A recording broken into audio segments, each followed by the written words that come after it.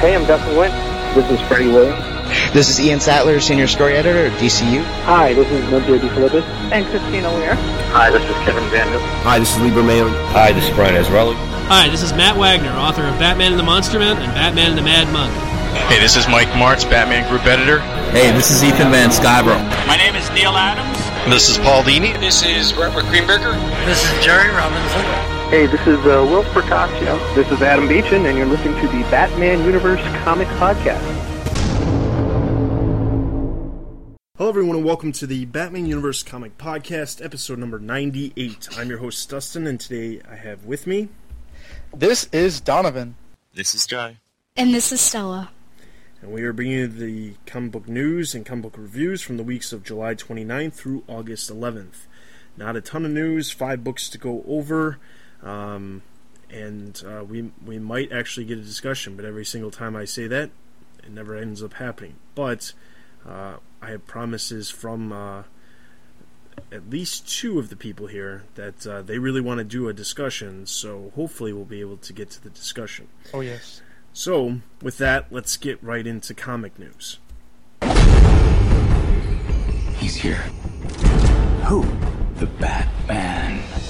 Alright, the very first thing we have is on July 31st, Judd Winick talked with Newsarama about what is coming up for Batwing. So for this interview, I will read for Newsarama, and Don will read for Judd Winick. Judd, we've seen Batwing interacting with Nightwing in China, and in August he's encountering a lot of other DC heroes. Was your intent to bring him further into the DC universe? Yeah, we've entered the very superheroic stage of Batwing's development. The first 8 issues were meant to introduce him to the readers and set up his character and understand his origin, where he came from, who he was, and how he got here. With these last few issues, we've been diving more into the Batman Incorporated link and to his character, and also making the scale of the book much bigger. I wanted to make sure we play with all the toys, and Marcus To has been really, really great for that. He knows how to draw lots and lots of superheroes, so that makes this a lot of fun. It really feels like a Byrne Claremont thing going on as far as let's put lots of guys and gals in costumes and see what we can do. Is the series going to stay in Africa for a while, or are you hoping to continue showing his travels? No, he's in Africa for a while. In issue 13 and on through the end of the year, we've got a pretty big story in Africa, but it will have an international feel. While the story now has a lot of guest stars that everyone recognizes, we'll be introducing new characters in the fall storyline, and we'll introduce a major new villain. You'll see his allies for the villains we've met already, so we'll be building the web of trouble for Batwing. And there are a lot of other heroes running around in Africa, and we're going to meet a bunch of them. So that storyline will be very African-centric, but it will still feel super heroic. That's what we're trying to do. It shouldn't feel like a trip to social studies class, although it does. It should feel authentically African, but at the same time, like a superhero book. We've also seen Penguin in one of the subplots of the current story. Although it hasn't been revealed what his entire involvement is that meant to tie the comic into the Batman universe? Exactly. As I said, there are a lot of toys in this playground, and we're making sure we utilize them in a way that makes sense with the character. Batwing is a soldier in Batman Incorporated, so he's a part of that organization, and he has very, very close ties to Batman. Batman is not just his employer, he's kind of his mentor. The shirt on his back is provided by Batman, but we also try hard to establish how Batwing is his own man. Batwing is a genius. He's not just tech-savvy, he's a builder and inventor himself. And these things are intuitive. He's got a photographic memory and the ability to build and create. So because of that, I'm really trying to embrace his man-in-armor feel a little bit more. He wears his armor, and the idea is that Batwing has been working on it. So it isn't just body armor with wings. It's got more stuff. It's basically like a big walking utility belt. He's been almost killed fighting Massacre and doing other things we've seen, so he believes he needs upgrades. So you'll see him continue to outfit his armor with more and more gadgets, like a big giant walking flying utility belt. So that's who the hero is, but unfortunately for him, he also has a bit of a vicious streak, which he has to keep in check. When you're Batman, you have to be a little more calm. Alright, so that's the end of that interview. What I get out of that is, especially that last question, I feel like Judd Winick is describing who Batwing is, but we haven't seen Batwing, or who Batwing is according to Judd Winick, at least in the first 12 issues. Well, we're reviewing issue number 12 today, but the issue I'm seeing is Batwing is a genius. He's tech-savvy, he's a builder, he's an inventor, he's intuitive. He has a photographic memory. He has the ability to build and create. When have we seen that? I mean, we're 12 issues into the series, and besides Batwing randomly working on something in the background, I haven't seen that. So, to me, it just seems like, well, shouldn't we be seeing that a little bit more often if that's who he is, instead of he's just some guy with a armor suit, which is all we've seen for 12 issues. So, yeah. No, I absolutely agree, and that's sort of like why this book is losing me in terms of investment into Dave's character, because like this interview is proof that they're basically telling, but they're not really showing. I don't have anything against the Batwing character, but he's kind of two-dimensional. I mean, he's a soldier and he wants to do good, but that's really it. Like why does he want to be Batwing specifically? Like why? I don't know, like what kind of personality, I mean, what other interests does he have? What makes him Batwing and not just guy who calls himself Batwing? So I absolutely agree, and I think that's why the sales aren't as good as they would like them to be, because it's just the character itself, it's 100%, engaging. All right, so then the next interview we have is on August 3rd. Greg Hurwitz talked with Comic Book Resources about his upcoming Dark Knight storyline. So for this interview, I will read for Comic Book Resources, and Joe will read for Greg Hurwitz. The Scarecrow has gotten a facelift, or should I say face-so, in this story. This is obviously the kind of scary imagery that works well for Finch's interest as an artist, but for you, is it at the root of that self-mutilation for Jonathan Crane himself? He's willing to do anything to instill fear in others. And what he's willing to do to himself is pretty scary, especially because it makes his victims contemplate what he'll be willing to do to them. It also contains a strong element of self-mutilation, and I believe he finds some release in the self-inflicted pain. Another critical piece of your run so far has been Bruce's relationship with his pianist girlfriend Talia. Unlike a lot of his signature flings, Natalia seems to understand something about Bruce's past that both brings them together and keeps them at a distance. How do you bring a new wrinkle into that idea? Natalia is as smart as Bruce, and perhaps more emotionally incisive than him. And she's from a hard-as-nails background, growing up in Kiev. She raises hard issues about intimacy, issues I'll further explore in Tech Number 0. With him, and these of course tie into his unspoken unconscious fears that the Scarecrow will bring to light. But I also simply like writing intelligent, quick-witted women, and feel like having her be more sophisticated and sharp makes Bruce look all the better for dating her. On the flip side, you're also taking occasion to dig deeper into Batman himself through the story. We've seen hints at how fear has shaped his own creation so far, a common trope for the character. How does Crane's kidnapping of him help peel away the layers of Bruce's mind moving forward? I'm interested in seeing all the layers of armor stripped away from Batman, and getting to what drives him. Much of that derives from a devastated, terrified kid in an alley outside a movie theatre, on his knees, seemingly broken. I think he made some quiet vows to himself in that alley, not to become Batman, but to feel less, to strive to be more indomitable, so he wouldn't have to feel pain like that ever again. Right, so that's the end of that interview. What I get out of this interview is that obviously he is definitely trying to redo Scarecrow similar to what he did with Penguin back in his Penguin Pain and Prejudice miniseries.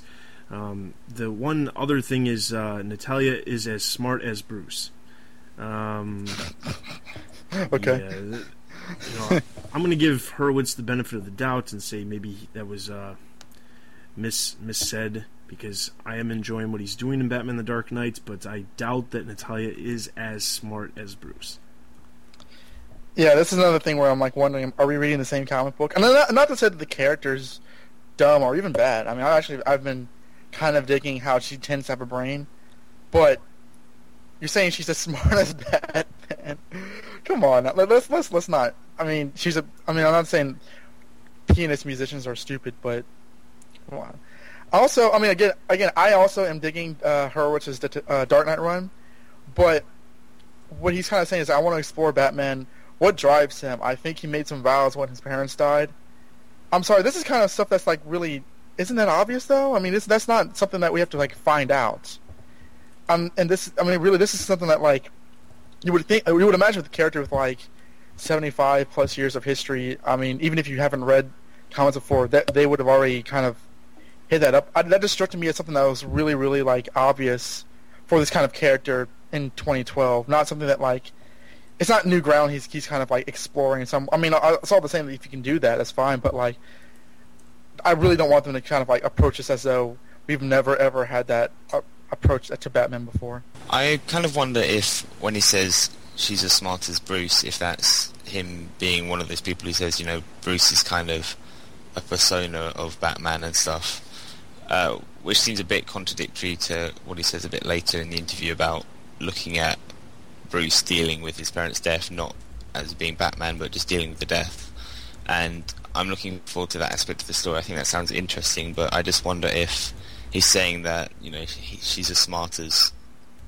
Because, I mean, Bruce isn't stupid, he's a clever guy, but he obviously doesn't act as nearly as intelligent as he is as Batman, so I wonder if it's something to do with that. Alright, on to the next bit of news. On August 6th, Grant Morrison talked with Comic Book Resources about Batman Incorporated, and he actually, before this interview, recently announced that he's actually planning on leaving comic books in the near future. But before he leaves, he plans on finishing his 12-issue run on Batman Incorporated. So he talked to Comic Book Resources about what's coming up in the series. So for this interview, I will read for Comic Book Resources, and Don will read for Grant Morrison. One of the things that stood out about this new volume of Batman Incorporated is that while many expect this to be an end to your many years with the character, seeing things like Frank Miller-esque mutants appear makes you go, Grant is still pulling in more references to stories past. What has the challenge been for you in bringing home all those threads while still reveling in what you love about the character? Honestly, when I started on Batman, I had no idea I'd be doing 6 years of it, but it just kept becoming more interesting, and I had more ideas for it. This is just where it's gone, and it's finally reached its last 12 issues. So I wanted to throw everything into it. With the mutants, we saw them briefly in Batman 700, and here they are again. We're setting them up. We're setting them up where we know that in 7 years' time, these guys will be the most appalling gang in Gotham. They'll be the characters we saw in The Dark Knight. It's about putting it all together, but getting more focused on the emotional side of things. This is Batman, Talia, and Damian caught in the middle of this gigantic global war. It's really about parents falling out with each other. Only these parents have the power to crack the world in half. Ha ha ha. One side has the supervillain army with assassins and man-bats and genetically engineered troops. It's kind of the horror of what goes wrong in a family, just expand it to a global scale. Coming up, we're getting a return of Wingman and Redbird, which is the latest in a long line of Batman and Robin iterations that we've seen throughout the series. What makes this pair the final take on that running idea for the series? When you see who both of them are, it might be slightly obvious who one of them is, but not so obvious who the other is. How it plays out, it's not really what people are expecting. But they're obviously the end game of how many iterations of Batman can we get to. The whole idea of Batman Incorporated will start to fold back on itself as Leviathan's schemes become more and more evident. We wanted to create a finish for that in a way.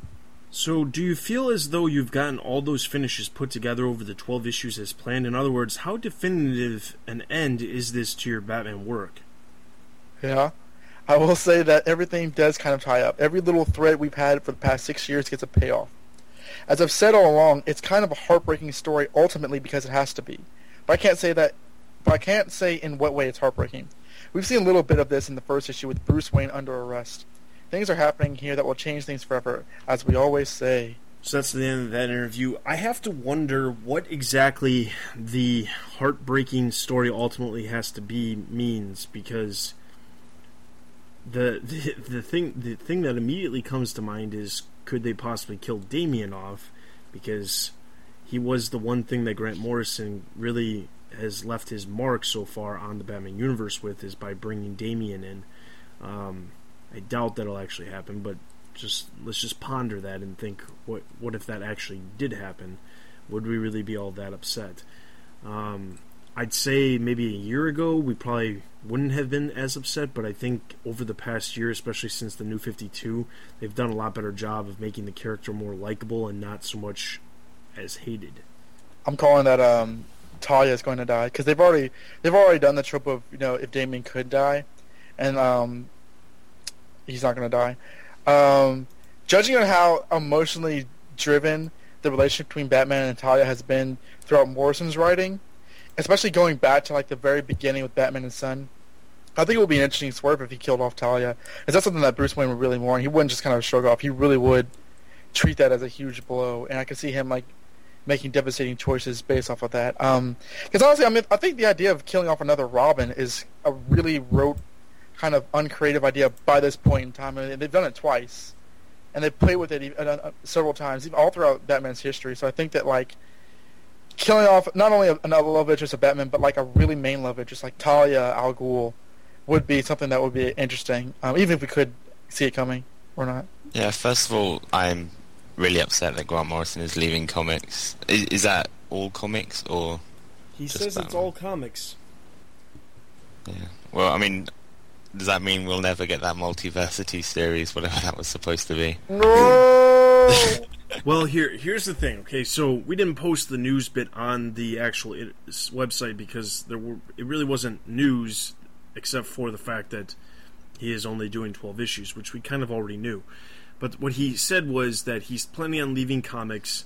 He is kind of running out he's running out of ideas, I guess, is a way to put it. He didn't actually say that, but he said that he's done his time with comics and he wants to do something else, which is completely understandable. But what he says is still on his plate before he leaves is Batman Incorporated, the last issues leading up to the 12 issues that he promised. The Multiversity thing, which supposedly has been in the works for a while, he might actually already have that done and has just been waiting on art for all this time. Because I think it's another one of those things where, they've been talking about it for such a long period of time, and with the New 52, it probably just got pushed off because they didn't want to talk about it. And then the other thing is, he said he has some Wonder Woman thing, which I don't know if that's actually the All-Star Wonder Woman that they talked about in the past, or was at least mentioned in the past. But he said there was a Wonder Woman project that he was working on too. I'd really like to see him do Wonder Woman. That'll be interesting. Yeah, well, like you said, completely understandable, but I'm going to be very sad to see him go. I have no idea. I mean, it's Grant Morrison. I have no idea what's going to happen in this series. I just hope that he gives us the best 12 issues that he's ever written. But, I mean, I've absolutely loved all of his run. It's really kept me going as a Batman fan, and it's what got me started and it just kept me going. So I've loved every moment of it. Even the low points have still been really interesting, and they've just added so much to the Batman universe. So I'm going to be sad to see it go, but I'm really looking forward to seeing where Batman Inc. goes. Alright, so then moving on August 8th, The Source revealed the upcoming creators and schedule for the Digital First series, Legends of the Dark Knight. I'm not going to run through all of these. Honestly, I'm not really going to run through any of them other than just to tell you, head over to the website and check out the schedule. The issues do come out every single Thursday, and there's a number of creators popping up, including Joshua Hale-Fikolov, who've worked on Superman and Batman in the past, and we've reviewed some of his issues. And there's a number of other people that are also working on some of the series that are kind of interesting. Phil Hester's doing some art for those. So definitely check out the schedule, and eventually as they become print copies, we won't be reviewing them here on the website, but I am hoping to get someone to be reviewing them on the actual we won't be reviewing them here on the podcast, but I'm hoping to get someone to review the print copies as they get released on the website, so that we have some sort of coverage for that. So if you are interested in reviewing those on the website as they get released in print form, which means if you are reading them in digital form, you could start reviewing them now, and it would just be waiting until the print form is actually released, which I believe the first one is in September, it's actually the first one is in October, I believe. So if you are interested, just email us at podcast@thebatmanuniverse.net if you are interested in that. The next bit of news, The Source revealed that some of the Bat books will be getting some guest creators coming in October and November. Some of them we already knew due to the solicitations that were announced back in July. The first announcement, which we already knew about, was that Nightwing number 1314 will be written by Tom DeFalco with art by Andres Gonaldo and Mark Irwin.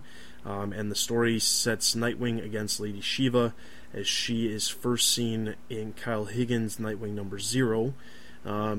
Nightwing series editor Brian Cunningham shared about the story this quote: "In this story, both Dick and Shiva have grown up some since their first encounter. They're not teenagers anymore, so it'll be fun to see how each fares in the fair fight." Wait, did I say fair fight? Forget it. Shiva remains the far better fighter, so it's up to Dick to find a way just to stay alive. And then the other guest creator that was announced is for Red Hood and the Outlaws number 14. Guest artist Pascal Alexi will team with series regular writer Scott Lobdell, and Eddie Berganza shared this quote, stating, "Superman vs. the Outlaws. Even with Starfire, it's a short fight, but what a fight. Now, what brings the Man of Steel on the trail of Red Hood and Company will be leading into bigger things for this book and Superman. Stay tuned." So obviously solicitations are being released this week after we record this, but before it gets released, so make sure you're checking out the website for the solicitations. But I'm pretty sure at this point there's probably not really any other creator announcements that are going to be changed. Are they announced? Is Lobdell and Rocafort, are they not doing Red Hood and the Outlaws because of Superman? Have they announced that they're leaving that book, or are they doing both simultaneously? Rocafort is doing Superman. I don't know. I have no idea. Oh yeah. What does it matter? We're not going to be reading them anyway. You don't want to hear me talk about this. Pass. Pass. Maybe Lady Shiva is the new tarantula, and at the end of the issue, something bad will happen to poor Dick Grayson. Alright, moving right along. August 9th. August 9th, this is actually the last bit of news. DC released a press release to the comic book shops announcing the new schedule for Batman Incorporated. Obviously, Batman Incorporated number 3 was held from being released in July due to some content that DC Entertainment deemed was inappropriate for the release date in relation to the timing from the shootings in Aurora, Colorado. After holding the issue from being released, we assumed we were just going to get 2 issues in August and they were going to push it back maybe 2 weeks, but it seems that is not the case. And according to the press release sent out by DC Entertainment, Batman Incorporated number 3 will now be on sale on August 22nd.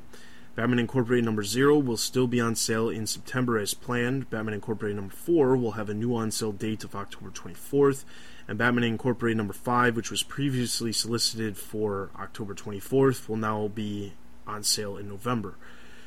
So basically, Batman Incorporated will just extend further along than initially planned. Obviously, it would be nice to have gotten 2 issues in 1 month, but if we're only getting another 10 of these, then it's probably best that they're stretched out so that we get as much as we can over a long period of time. Alright, so that is all of our news. Not a whole lot of news, but news nonetheless. So let's get right into our comic book reviews, and the very first book we have is Batwing number 12. It's not who I am underneath, but what I do that defines me. Aw, shuck-a-duck-it. Alright, Batwing issue 12.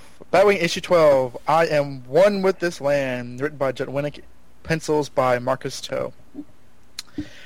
Moving swiftly, we are in Tundi, the African nation of Tundi, where Batwing has teamed up with Justice League International to stop Lord Battle, a warlord who, from what I gather, I missed the last podcast, but is taking over.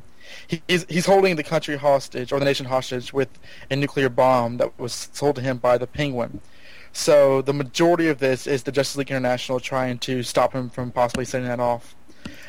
We see a flashback in the Haven where Batman and Nightwing and Batwing are telling the Justice League International the details, and even though the JLI have been sort of expunged by the government, they're still under orders by Batman and Batwing to invade Tundi, which Guy Gardner is most pleased to hear.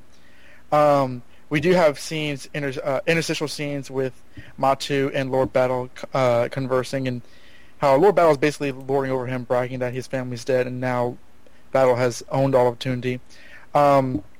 Justice League International try to plan a sneak attack against Lord Battle, but it doesn't happen, and it just becomes a very large battle. He's proven too powerful, and is looking pretty grim pretty immediately. Batwing goes down, and is feeling remorseful. He can't avenge Matu's family. Back with Matu in the hospital bed, he knocks out his hospital attendant, goes back to the I guess he goes to the Haven. I guess he somehow contacts Batwing through the communicator, and with Batman's help, tells him that Toondy has not left for one moment since he arrived in Toondy. Lord Battle has not left Toondy for one moment since he arrived. Somehow, this gives him the clue that once he's off of Toondy's ground, he'll lose his power, and so he just basically grabs him and rocks up into the sky and throws him off of Toondy. And he's landed in jail, in indefinite confinement. So, back at the Haven, the day is saved. David says he's sorry that he couldn't avenge Matu's family, and Matu says, yeah, they're gone, but my family still lives on in you, and smiles. But before it ends, we get a preview of the next villain, King Shadow. TBB continued. Alright, Batwing number 12. I have to say, first off, I really like the idea of bringing the Justice League International in, because that is a title that I am currently reading, and even though it ends this month, it is it's something that I really like. The fact that, even though the title is ending, they're bringing the characters into Batwing.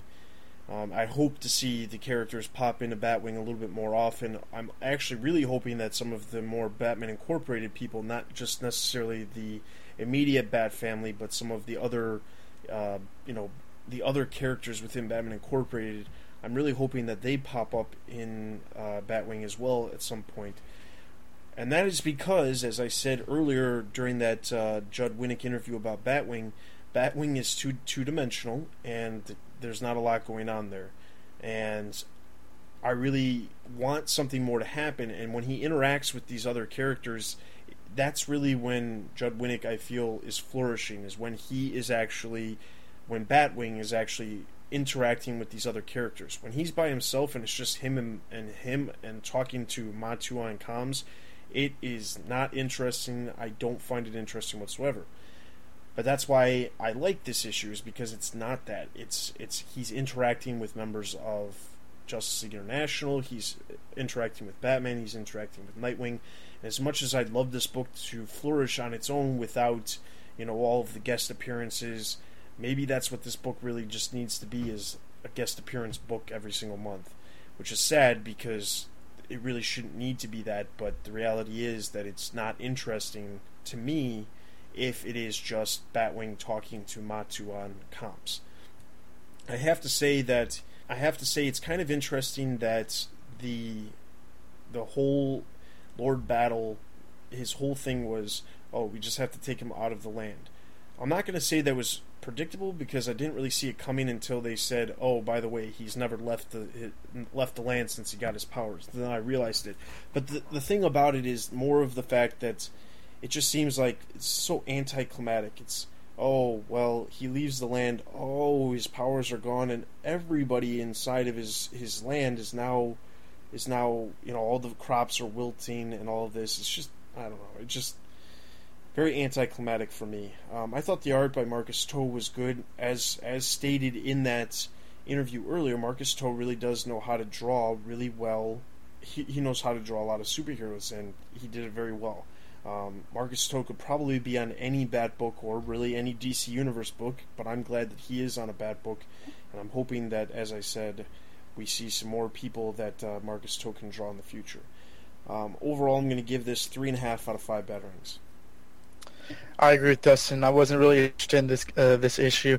The biggest draw for me was Marcus To's art. I actually think he did, another knockout job, because I'm finding myself just staring at the artwork.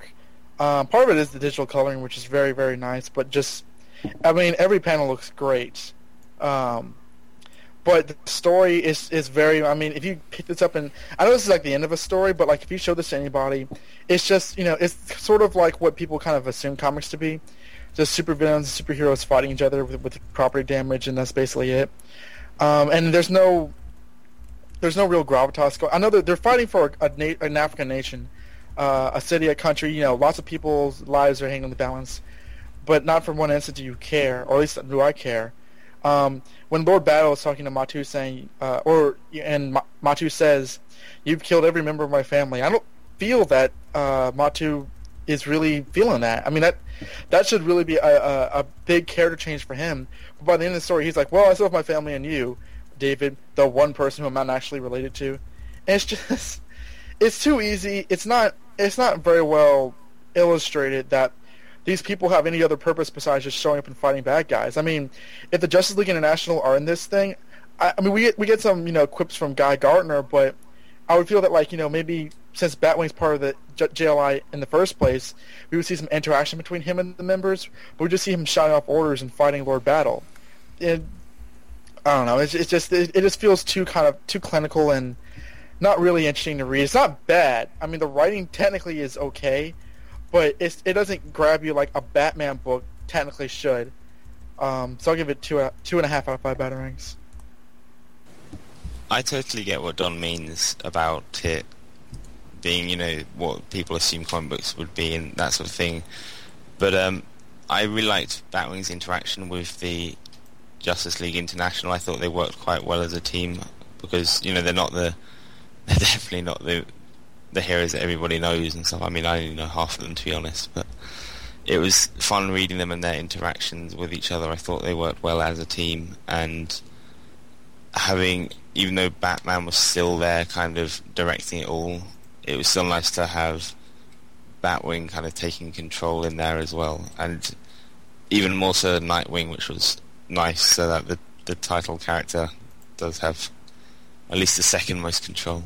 The plot point about how Lord Battle, how he's connected to his land, and so it's kind of goofy, but I thought it was interesting about how, you know, they take him out of the land and the land starts to decay, and, you know, you got to kind of make that decision about what to do, because you can't just take him away because then the land is going to die as well. But I think they could have done more with it, and there could have been more emotion put into it, where it was kind of like, oh, look at all this horrible stuff that's happening when you take him away. I know, we'll just put him in prison and make him stay there.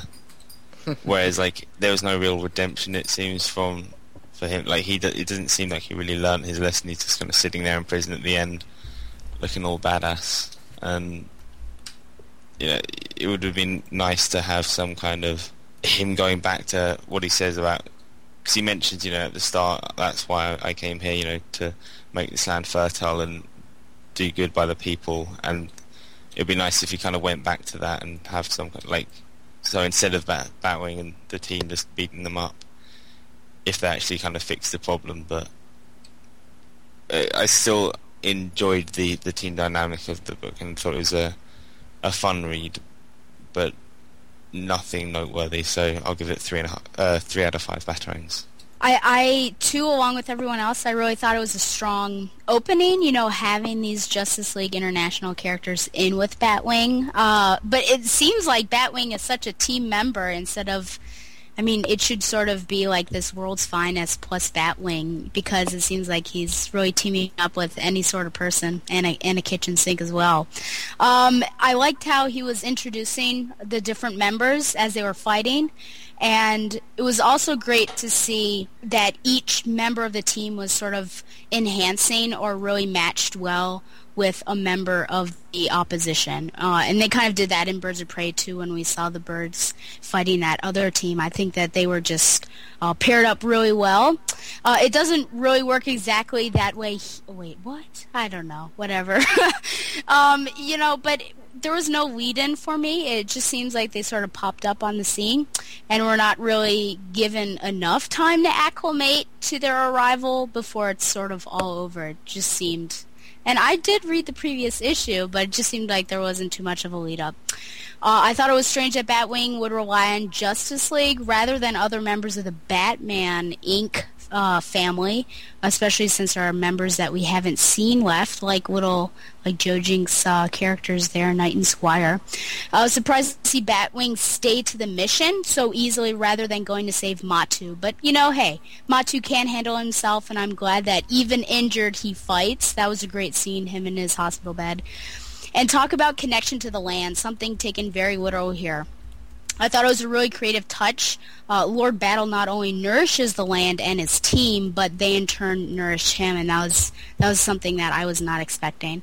I liked the scene between Matu and David at the end and thought it was really touching. And, an intriguing end, to be sure. It's almost as if King Shadow had a hand in everything that has happened up to now, and Batwing's greatest fight remains, because it really makes it seem as if he were pulling all the strings. Overall, I thought that this issue went really quickly. It seems like we just met Lord Battle, then Bloodstorm pops on the scene, and then the JLI appear, a fight, and then it's all over. So it's just like bam, bam, bam, and not too much of a lead-up or kind of, there's no like calm to the storm. It just is like from start to finish really quick. So not the strongest of issues, but I'm glad that hopefully fans of JLI got to see them one last time before it's all over. Or I guess it's not the last time, but at least to see them again. 3 out of 5 Batarangs. Alright, so that's going to give Batwing number 12 a total of 3 out of 5 Batarangs. Let's move into our next book, Detective Comics number 12.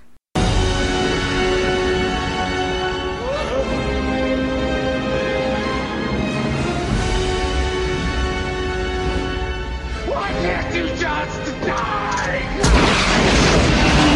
Okay, Detective Comics number 12, written and penciled by Tony Daniel for the final time.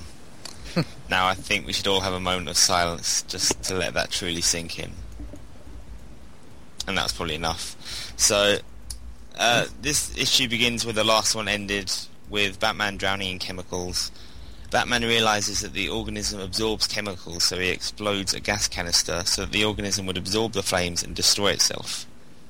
At Dunhill Laboratories, Professor Manhart is talking to an inspector before the wall explodes and Mr. Toxic, alongside the Humada from the last issue, appear. Mr. Toxic demands that Professor Manhart repair him with the particle accelerator, despite the risk to thousands of lives. Meanwhile, at the Batcave, Alfred has repaired Professor Smart's hologram pen, which explains how Humada became Mr. Toxic after entering a Hadron Collider in an attempt to cure his own genetic disease.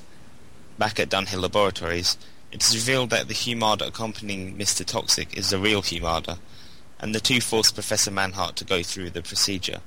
But made aware of the power surge at the laboratory, Batman is on his way. However, Batman is too late, as Professor Manhart turns on the machine just as Batman crashes through the window. The two Mardas begin to fuse, and the same chemical reaction from the beginning of the issue occurs, but Batman stops it by superheating the sponge-like organism and drying it out. The story ends with Batman saving both Professor Smart and Humada. In the backup, Bullock is talking to a new police officer, Nancy, who is being left on the graveyard shift to watch the Joker's face.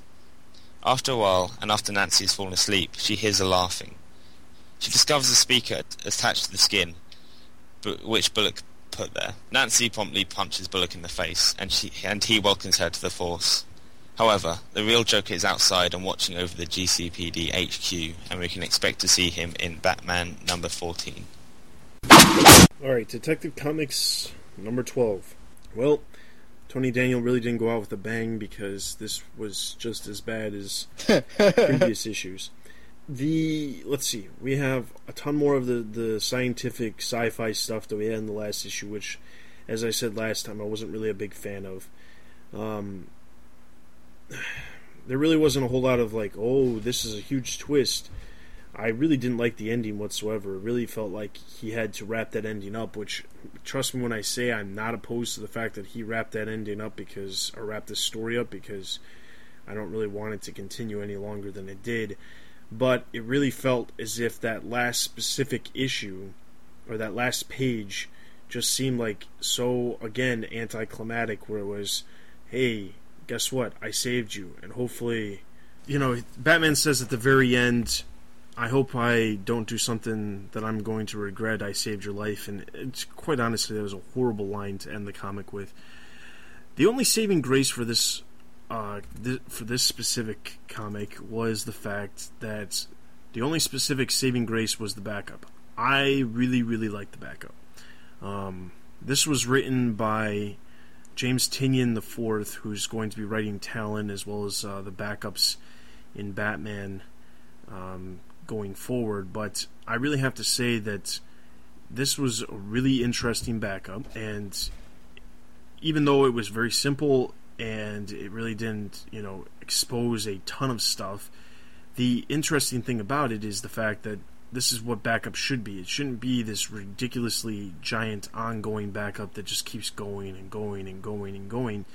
It's cool when you have a story that has it's cool when you have a story that has like a series, I should say. It's cool when you have a series that has a long-lasting story arc, and the backup is not a long-lasting story arc. It's just a one-off story that happens in the back of the book.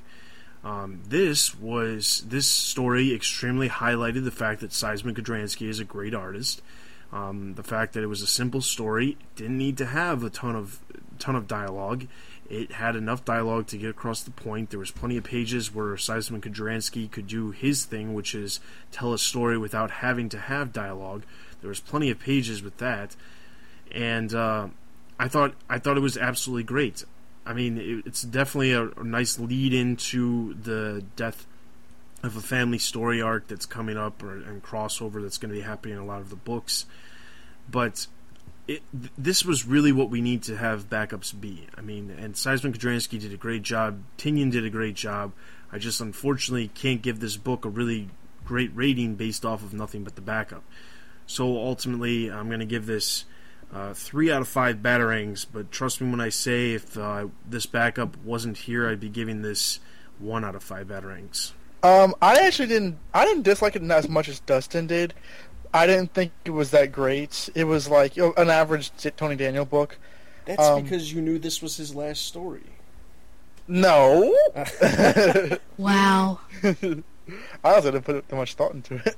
But no, really. I really didn't like this story, but I didn't hate it. I thought the art was decent. Part of me likes the random supervillain aspect of it, but at the same time, it's hard for my suspension of disbelief to be suspended as long when these goofy guys don't really have a motif. They just have motivations, and they just this guy looks like Magneto to me. He just why the red thing and the cape and the armbands. I kind of want to understand a villain's motivation, and they can't be so distinct that I question everything that's in their appearance. It's kind of just random. The storytelling to me felt very kind of like not really thought out. Damn, how do I say this? It seemed to me that Tony Daniel was going for the superheroic poses, and not really thinking how to tell a story in his artwork. For example, on the title page, there's a 2-page splash of Batman just, I don't even know what he's doing. What is he doing? Is he just screaming? Is he doing anything besides yelling? I don't think he is, and it's just a picture of him doing that. It's not shocking. It's something we haven't seen before. It's just an image of Batman. Later on, we have a 2-page splash of Batman crashing through the glass. It feels a little needless to me. If I were drawing this book, again, I'm not, but if I were at least writing this, a place where a big, a splash page or a bigger image would be warranted is either when the guy's face is revealed, when he takes up the helmet, or when the gigantic gas science chemical abomination thing is revealed. Not when Batman is just standing around yelling, "Ugh!" It's just that's not cool or important. It's not. It feels like Tony Daniel's trying to make the book cooler than it really can be, and that was the problem I've always had with his books. It feels very superficial. I did like the backup. When reading it through the first time, I thought that this is the sickest effing thing I've ever heard in my life with the Joker. So I'm glad it turned out to be just a story, because I was like, come on, this is supposed to be a DC comic book, right? But at the same time, I guess it is kind of in Bullock's character to kind of mess with the cop that way. That was pretty cruel. The lady hits him so hard that he starts to bleed, which is another thing. But it is an interesting lead into the upcoming Joker storyline, so that was fun. Overall, I'll give this 3 out of 5 batarangs. So long, Tony Daniel. Yes. No love lost there. I also don't think I hated it as much as Dustin, but I think more so because I felt that Tony Daniel, whether it was because of his last issue or because he had a break for a couple of issues, really put everything into the art, and I thought that the art was really great in this issue. I mean, I was flicking through Batman R.I.P. the other day, and his style's changed a lot since then, and I used to really like it back then, and it kind of lost something. It became a bit more scratchy and sketchy, but I think in here it's, at least in some panels, it's really gone back to what it used to be, and I think because he put the time in and he didn't, I was about to say he didn't worry about writing it, but yeah, I guess you could still say that. The story was, I didn't mind. It was very kind of comic booky, and I didn't mind it.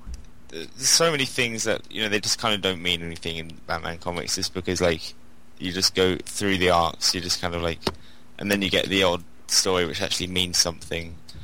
But I had fun reading this at some points, but I think it really was down to the art more so. I don't think that it was overdone a lot of the times. In Tony Daniels' one, we've had the kind of Batman making quips and stuff and just saying cool stuff, or trying to be cool stuff, and then not really doing anything. But I feel that Tony Daniels moved away from that, and I also feel that he's not putting as much down as in words, but maybe that's not a good thing. Maybe it's just because it's becoming more decompressed. But I'm definitely looking forward to John Layman. Is that the... Yeah, John Layman, yeah. I thought I wasn't sure if it was John or not, but I'm definitely looking forward to him taking another book. I think that's going to be extremely fun, and sure, this wasn't like a fantastic end to... I mean, he's been on the book for quite a while. It wasn't a fantastic end, but it wasn't a terrible one. It was definitely better than his end to Batman before the New 52, I feel, anyway. And as for the backup, I kind of knew I wasn't reading Tony Daniel before he got to the credits, but at the same time, like, I'm not sure if I like that style of the whole, like, Joker carving a whistle out of the bone of someone's fingers and stuff. It's very kind of horror writing, and I do like horror stuff, but it's kind of, you can kind of feel the novelist aspect coming into it, I think, and it's not as... That's when you kind of start to get very wordy in those... I mean, half the panel is speech bubbles in that, and it was interesting. It definitely wasn't badly written. It's just, I think, not a style that I like as much, but the actual story in it was pretty funny. Just Bullock, you know, teasing the Rookie, and it definitely kind of brings the Joker's face back to the attention of the reader. But I'm definitely interested in seeing where this Joker story goes and what is happening with the face, because if he just puts it on again, then it's going to be a bit anticlimactic, or definitely not going to go the way that I thought or hoped it would. But he wears a Cesar Romero mask with a moustache and everything. Yeah, exactly. But no, the backup was definitely better than the main story, and the art was fantastic once again. So I'll give this issue 3.5 out of 5 Batarangs. For me, the art was never the issue. It was just the writing that didn't really seem to go along with, you know, sort of the standard art. And I think that he does have a nice style. There are certainly artists that I like less than him, and there are artists that I like more than him. But I mean, I enjoy this issue, and Don, I had to go back and see that double page splash where, yeah, he is, the toxin is exploding over him, and he's kind of floating backwards and saying "Yar," and why did he need a double page for that? And sometimes it is the way it is, and you also wonder, did he need like a page filler? Like, was he running out of script and he kind of needed something else? And you never really know about that. I thought that in this first scene in particular, things seem to happen a little too easily. It's almost as if we're missing a page between Batman on fire and Batman calmly speaking to Alfred about an organism soaking up the chemical. I mean, we leave the last issue with this thing spreading out of control. It seems really intense, and then all of a sudden it's gone, and he's like... Oh, it was... Like, it's anything that could happen any day of the week, and I just thought, well, this seems a little... I don't know. I just felt like there was something in between that probably should have happened, like him thinking about it, or at least showing us what he was doing. Who knows? See, there was a page that we could have had and taken away half of the splash. I do at least like that this chemical reaction makes its way back in the end, and Batman's able to effectively deal with it after his experience in the cave, so it wasn't all for naught. I'm afraid that this story is starting to get a little bit more like the first arc of The Flash. I don't know if any of you have read that from, the New 52. There are clones running around everywhere, and they're trying to heal themselves, almost trying to sort of create like the perfect, the perfect clone, and then they'll use other ones to heal and kind of get where they need to be. And it's just like, well, I read this in The Flash, and so I'm confused why I'm reading this again here in Detective Comics. I'm a little confused as to what is going on with all of this, and making it worse is the fact that you really don't know which martyr is actually good, and the ending doesn't really seem like an ending, and I don't know how it can possibly continue, so I'm just like this big question mark. I don't know what's going on. Just like Dustin, the backup was really the saving grace, I think, for this entire issue. It was really well done for once, and I think this is the comic that had Two-Face, right? So we have been going off of this Two-Face one, which really did not make sense at all, and then we have this, and not only is it, a macabre story, which is really fitting of the Joker, but it certainly paints Bullock as the jerk he really is. I think it sets up Joker's return well, and without going overboard, and finally we do get to connect back to the Face. So I think that was probably the best part of this entire issue. 2.5 out of 5 Batarangs. Alright, so Detective Comics number 12 gets a total of 3 out of 5 Batarangs. Let's move into our next book, Batgirl number 12. Oh, yes. Where will we get in touch with you, Batgirl, in case we find some more clues? Where can I get in touch with you, Batman? Yes, that has been a problem, but we'll manage. We have before. Oh no, is really. Let's see here. Batgirl number 12, Every Time I Fail. Writer Gail Simone, penciler Ardian Syaf, inker Vicente Cifuentes, and colorist Ulysses Areola. At the start of the issue, Batgirl is still at Detective McKenna's apartment, and she continues to ask how McKenna is involved with Nightfall. McKenna explains that she was in a bad way for several months, and no one could help her until Charisse showed up on her doorstep. Before she can continue, Batwoman shows up unexpectedly, kicks down the window, and goes for McKenna. McKenna stupidly shoots a gun at her, but Batwoman takes her out. Then Batgirl tries to calm Batwoman down, but it ends up in a not-so-friendly spar, with Batwoman having the upper hand and Batgirl calling Uncle. Batwoman offers Batgirl a silk handkerchief and explains that McKenna has caught the attention of the DEO, but Batgirl explains that McKenna is needed for the mission ahead. As McKenna briefly explains about the danger of Nightfall, speak of the devil and she shall appear. Nightfall calls McKenna, tells her they have Ricky, if you remember he was the car thief from 3 issues ago, and Batgirl needs to come alone to the 3 towers or else he dies. Elsewhere, Jim Gordon, giggity giggity, is called in the... is called in the middle of the night and tells him that in the chaos of the Arkham... It's called in the middle of the night, and he is told that in the chaos of the Arkham Asylum breakout, James Jr. escaped. At the 3 towers, Batgirl appears, and Bonebreaker tries to explain Nightfall's vision for the city before a fight breaks out. Batgirl narrates the backstories of each of the members, which she learned from McKenna. During the fight, we see Charisse in her Nightfall uniform watching the fight on a monitor and talking to none other than James Jr. James apparently kept Charisse alive in Arkham and has been counseling her on Batgirl. Charisse explains that her vision is for a golden city first bathed in crimson, and James is okay with that.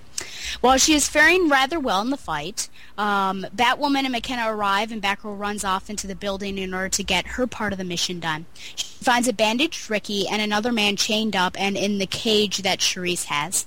Batgirl talks to Ricky and tries to get him out, not paying attention until it's too late.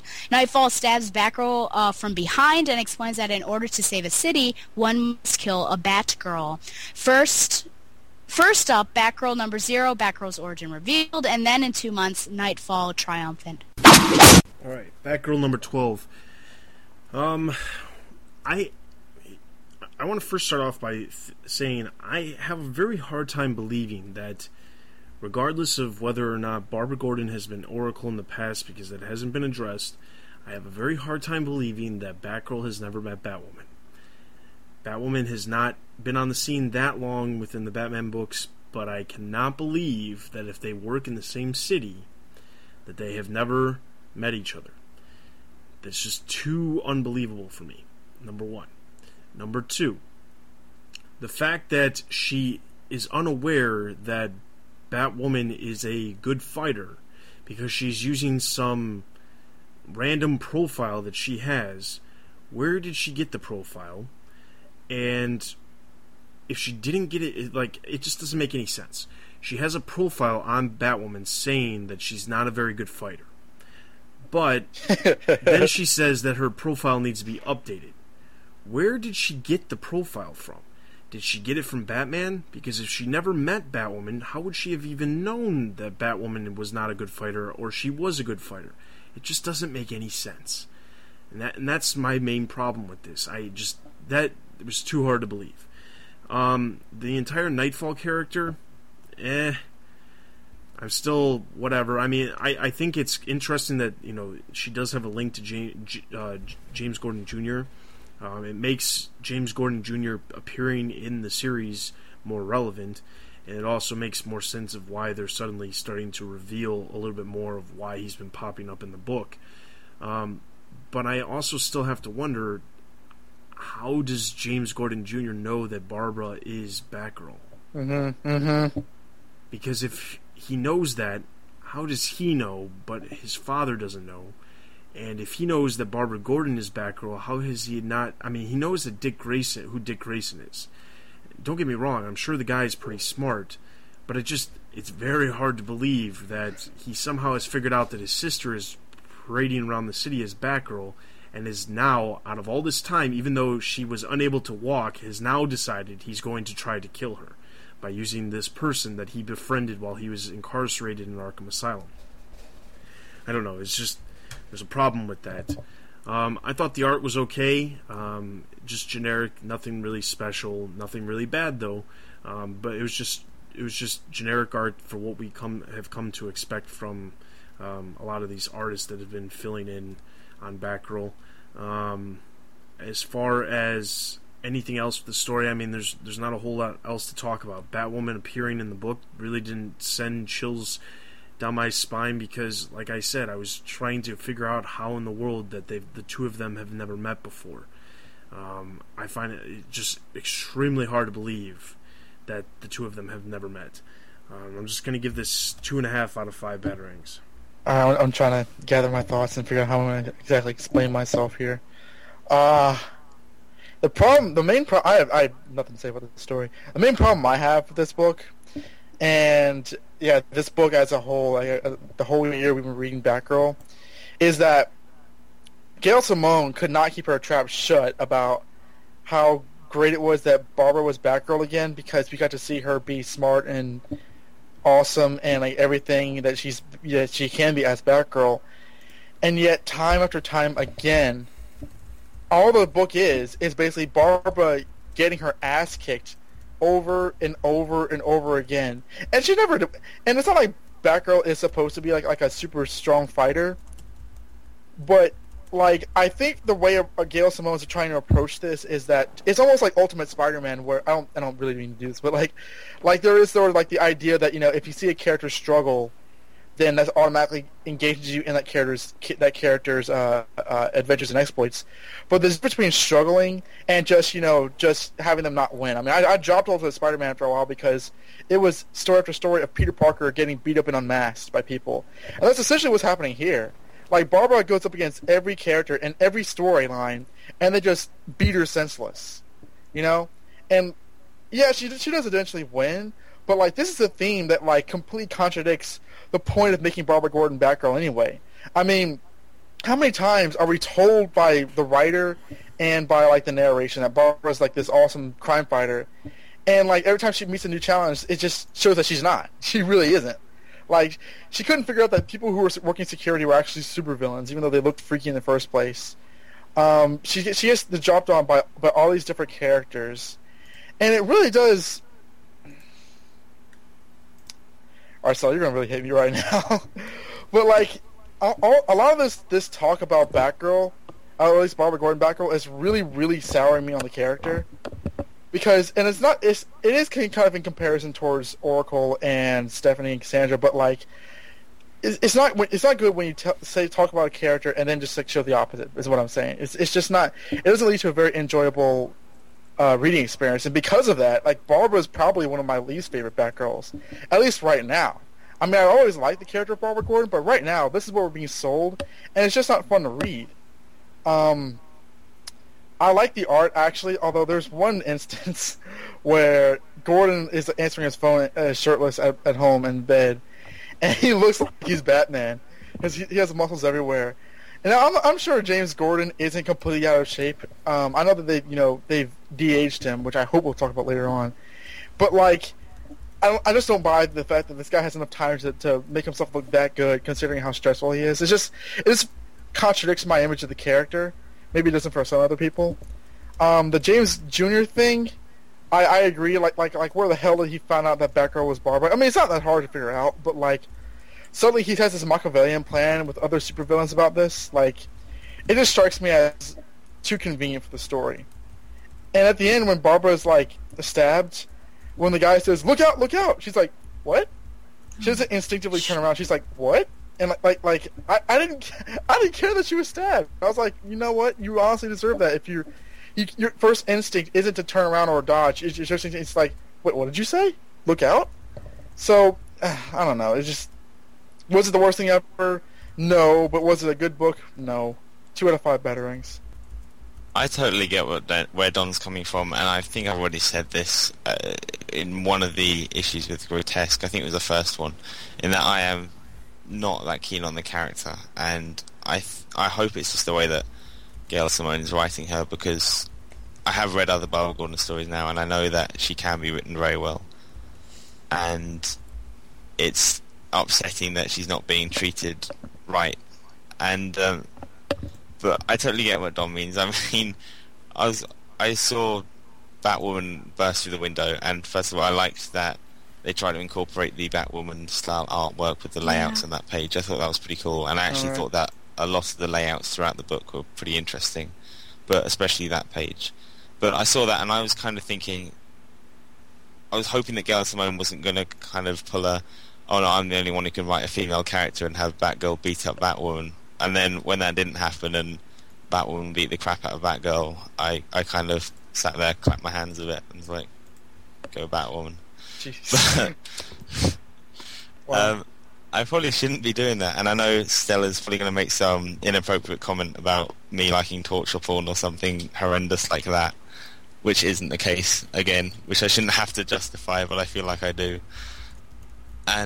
But I know what you mean. It's just like, you kind of go through this and she keeps getting beaten up, and it's like, you know what, at this point, what are you even doing? Why don't you just go home? And just go home to Alicia, make sure she doesn't go out with your brother, and that's the other. I mean, with James Gordon Jr. in the book, last time he was so independent and he was so cunning in what he did, everything was planned out, and this, having him kind of work with another person, I know it was implied that he kind of helped her more than anything else, but it still has a kind of henchman-y kind of feel to it, which I don't enjoy, and the whole book's just kind of, everyone feels a bit off. But again, it wasn't an awful issue. It still kept me entertained, and I did like Batwoman in the book. I thought she was doing very well, and having the DEO, although I don't necessarily buy it, because I know that whilst Batwoman works for the DCO, I don't think she enjoys it at all, and I think it's more out of, she's more being forced into it because, you know, all the threats made about her father and stuff, so I don't think she'd instantly bring the DEO into every matter, but at the same time it's still pretty interesting to see that, and I like their interaction and everything, but again, as Dustin was bringing up many points about how odd that it was, that first meeting, but still an okay issue, just definitely not enjoyable. So I'll give it 2 out of 5 Batarangs. I think the quote that I could probably pull from Dustin's review is that, it doesn't make sense. And this is obviously in context, but there were so many things that did not make sense to me. I guess there's so much I need to say about this, but I can't take 15 minutes on this. My frustration with this is that it is not written well. And people may be... on my own show, people think that I'm too harsh on this particular book and Gail Simone. And, even if this were another character, I would still say that it's not written well. And even if I pretend really hard that this is a Babs Gordon from another universe and, just accept that, it's still not written well. And I don't know, there's, no way around that. I have such a love of Babs Gordon that it's starting to fade right now because of this book. And that has only happened once before, and that was because of Spider-Man. And this is what happens when terrible writing and terrible stories start bringing down a character, and it's really heartbreaking. And so now all I can really do is go back to the vintage stuff, and that's really where the heart of the character is, because this isn't Babs Gordon. And fine, Flashpoint made it a different character, whatever. Fine, this is Babs Gordon of the New 52. Okay, but do I care about that character? No, because she doesn't know what's going on. Just as Don said, she gets flippin' beat around every single issue, and then all of a sudden she can take on 3 different people and bring them down. How does that make sense? I don't know, Batwoman comes in, and not only how did she get that information, but why are they fighting to begin with? Batman knows of Batwoman, and he most assuredly knows of Batgirl, so shouldn't those two if A equals B and B equals C, then obviously A has to equal C. So why doesn't Batgirl understand that Batwoman's on the same team? And then she turns around and cries, "Uncle?" These are the things that Simone puts in, these little things that are supposed to be cute, and it's not working. Stephanie Brown, the things she said when she would spit out something out loud and totally did not mean to do that. Those were cute, and I really liked them. I laughed at them. This stuff, crying uncle in a serious battle, talking about a silk handkerchief, why Batwoman even had it, that brought down some respect for that character, to be honest. Yeah. What? I don't really understand that. Charisse and James Jr., this is Bane and Talia all of a sudden from The Dark Knight Rises, where apparently James Jr. protected Charisse in Arkham Asylum, and she wonders why, which is that's a really good question to ask. Why did you protect me? And he said, because I appreciate your vision for the city. So you're telling me that when she first potentially committed these murders, which I can't remember, she was 12 or 16, I know there's a gap, but she was young, and she was in Arkham Asylum, she already had this plan all figured out, and she told James. And James decided that I'm going to protect this girl because of that. No. There's no way she had this whole diabolical plan turn out. Oh, but wait. Here's the better thing. Okay, she was in jail when she was how old? I forgot. Was it 12 or 16? It was a young age. I think it was 16. Okay. And they've already stated that she's 18 years old. So that's 2 years. She was 18 so you're telling me that James Gordon Jr. has been in jail for 2 years when this was all happening? Oh my god! Editor! Bobby Chase, where are you? Yeah, I don't... And the whole, revolving door thing, we get this speech again that, they want to stop this revolving door of people coming out and going back in, and that's a legitimate argument because, yes, that happens. People complain to Batman all the time about that. But... hello, James Jr. is a convict, and she's allowing him to walk around? Hello, hypocrite. I don't really understand that. I guess you owe him a debt of gratitude. I don't really know. I'm annoyed with finding things out in narrator boxes as if we knew it all along. Ricky is all of a sudden Mexican and 16. The fact that he's 16 is repeated multiple times. We learned that apparently McKenna's a dirty cop, and we still don't know why. We were told that she had a relationship with Nightfall 2 issues ago, I'm pretty sure.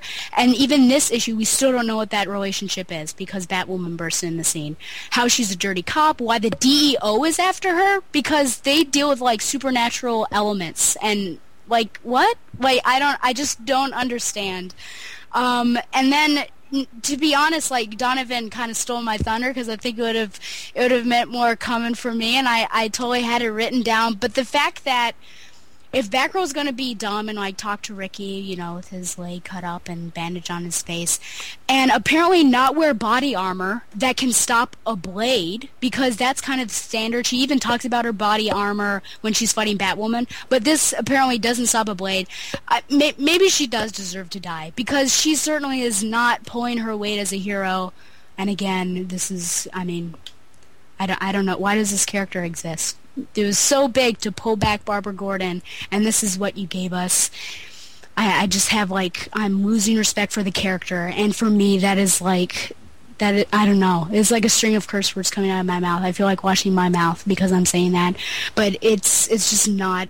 I'm done, I guess. I don't know if I can give it. I mean, there are some, like, plus points, but I guess a 2 out of 5 batarangs for me.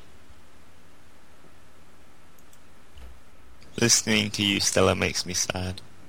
Yeah, that's, I mean, I feel, when I read it, it's, like, painful, and I wish it weren't like that. But here's the reality. The reality is that Batgirl is now becoming the new Detective Comics. You know, a lot of us didn't like Detective Comics, but the reality is that Batgirl still sells pretty well, so the question is, why? Bat fans who are out there, I want to know why. Why is it that Batgirl is selling so well? Is it because it's just the fact that Barbara Gordon is in the cowl again, or is it that there are people actually out there who are really enjoying it? I think it's because of, I don't mean to interrupt, but I think it's because Gail Simone's name kind of attracts an audience. I really do think that's what it is. If that's the case, I want to know that. So what I want to know is, Bat fans, I want you to email us at podcast@thebatmanuniverse.net, or leave us a message on our Facebook page letting us know why people like Batgirl and why Batgirl is doing so well in sales. Because quite honestly, we're not getting it, and you know, we are a minority when it comes to the overall everything, because clearly we don't always understand and agree with everything that's happening with the mainstream, because Detective Comics was doing so well for so long, and that was another one that nobody really, I still to this day cannot understand why it was doing as well as it was, besides the fact that it was just Batman. But I want to know why. Why is Batgirl doing so well? I have my guesses. We all have our guesses, but I want to know why it's doing so well, and I want to find out if there's people out there who are listening to this podcast who actually know or are actually enjoying it and can explain why they are enjoying it in a comprehensible sense, and not just, well, it's Gail Simone and she's doing a great job and that's it. I want you to be able to defend what's happening in this book and tell me about it, because that's the thing. I just don't see that. I don't see that happening right now. And I haven't come across anybody yet so far that has been able to do that. I did have somebody comment on our Facebook page I want to say it was like a month or two ago, that said they agreed completely with what we were saying about Batgirl, and they don't like what's going on with Batgirl either. But I want to know if there's someone out there who is liking Batgirl, and if we are basically berating what you believe is really good, and we want to know why. So email us at podcast@thebatmanuniverse.net. So that's going to give Batgirl number 12 a total of 2 out of 5 batarangs. That's going to bring us into our next book, Batman and Robin number 12.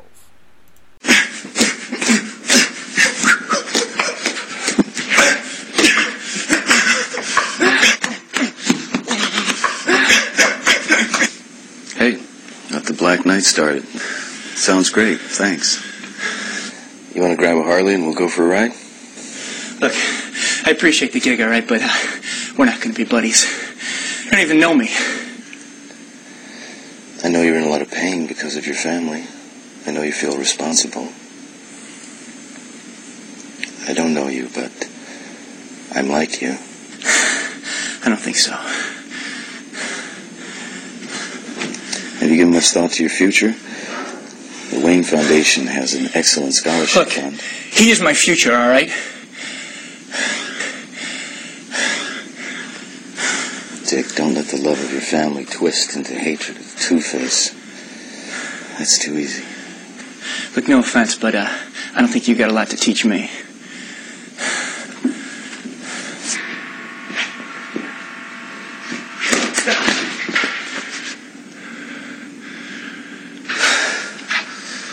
Don't be too sure. Oh, that's me. Okay, we're talking about Batman and Robin now. Batman and Robin issue 12, Terminus Wants You, or Terminus' Last Gasp. Written by Peter J. Tomasi, illustrated by Patrick Gleason. My name is Terminus, Batman, and today we reach our final destination together, says this guy, Terminus. The situation is that the dynamic duo are under assault by Terminus and his many henchmen after the damage they've made over Gotham City in the last issue. But the Caped Crusaders are defiant and still determined to take him down. A lot of damage is being done over the city. Terminus is blaming Batman's activities on leaving a scar in Gotham and says that's what really is the deal. But Batman really doesn't care. He says, well, once you've seen one lunatic, you've seen them all. At one point, he jumps into the Batmobile and comes out in some sort of, like, crazy armor that I didn't know he had, and takes on Terminus and his armored body. One of the guys, I forgot the guy's name, but one of the guys attacks Damian, but Damian is saved by the former Robins, Dick Grayson, Tim Drake, and even Jason Todd. So it's basically Batman and the Robins versus Terminus and his gangs, and he's eventually defeated. But at one point, Terminus says, well, this is my last gambit. I'm going to conveniently push this button, and look, there's a missile heading right for Gotham City. So Batman calls in Iron Man and flies towards the... no, actually, he doesn't. But he does fly towards the missile on his bat armor and says, there's no time to defuse it. I'm going to override its guidance and put it into the water, Captain America style, and gets off just before he's destroyed in the blast. So Terminus dies, the day is saved. Dick Grayson throws Damian one of his Screamer 6, saying, you don't need to try so hard, Damian. As you can see, you're already Robin. And the last image we see is Gordon looking upon Batman flying through the gliding power of his cape back towards the sunlight. Next issue, Robin's journey from zero to hero. Hercules. Batman and Robin number 12. I want to start off by saying something that we've brought up now, I believe, twice in this podcast, and we've been comparing books to The Dark Knight Rises. And I don't know if... here's the thing. I doubt that every single one of these comic creators knew what was going to happen in The Dark Knight Rises. That being said, we also know that books have to be written way in advance, and we also have to know that books have a deadline and they need to get everything done. And for the most part, I've kind of determined based on tweets from some of the creators that you basically have to turn your book in a month ahead of time at this point just to make sure that it's on time. If it gets down to the wire, then that's when they bring in the fill-in artists and things like that. And that's why we've had books where there's multiple artists, including the normal artist, but there's pages that are fill-in. So because of that, we know that there's a specific time frame that the books have to be turned in on.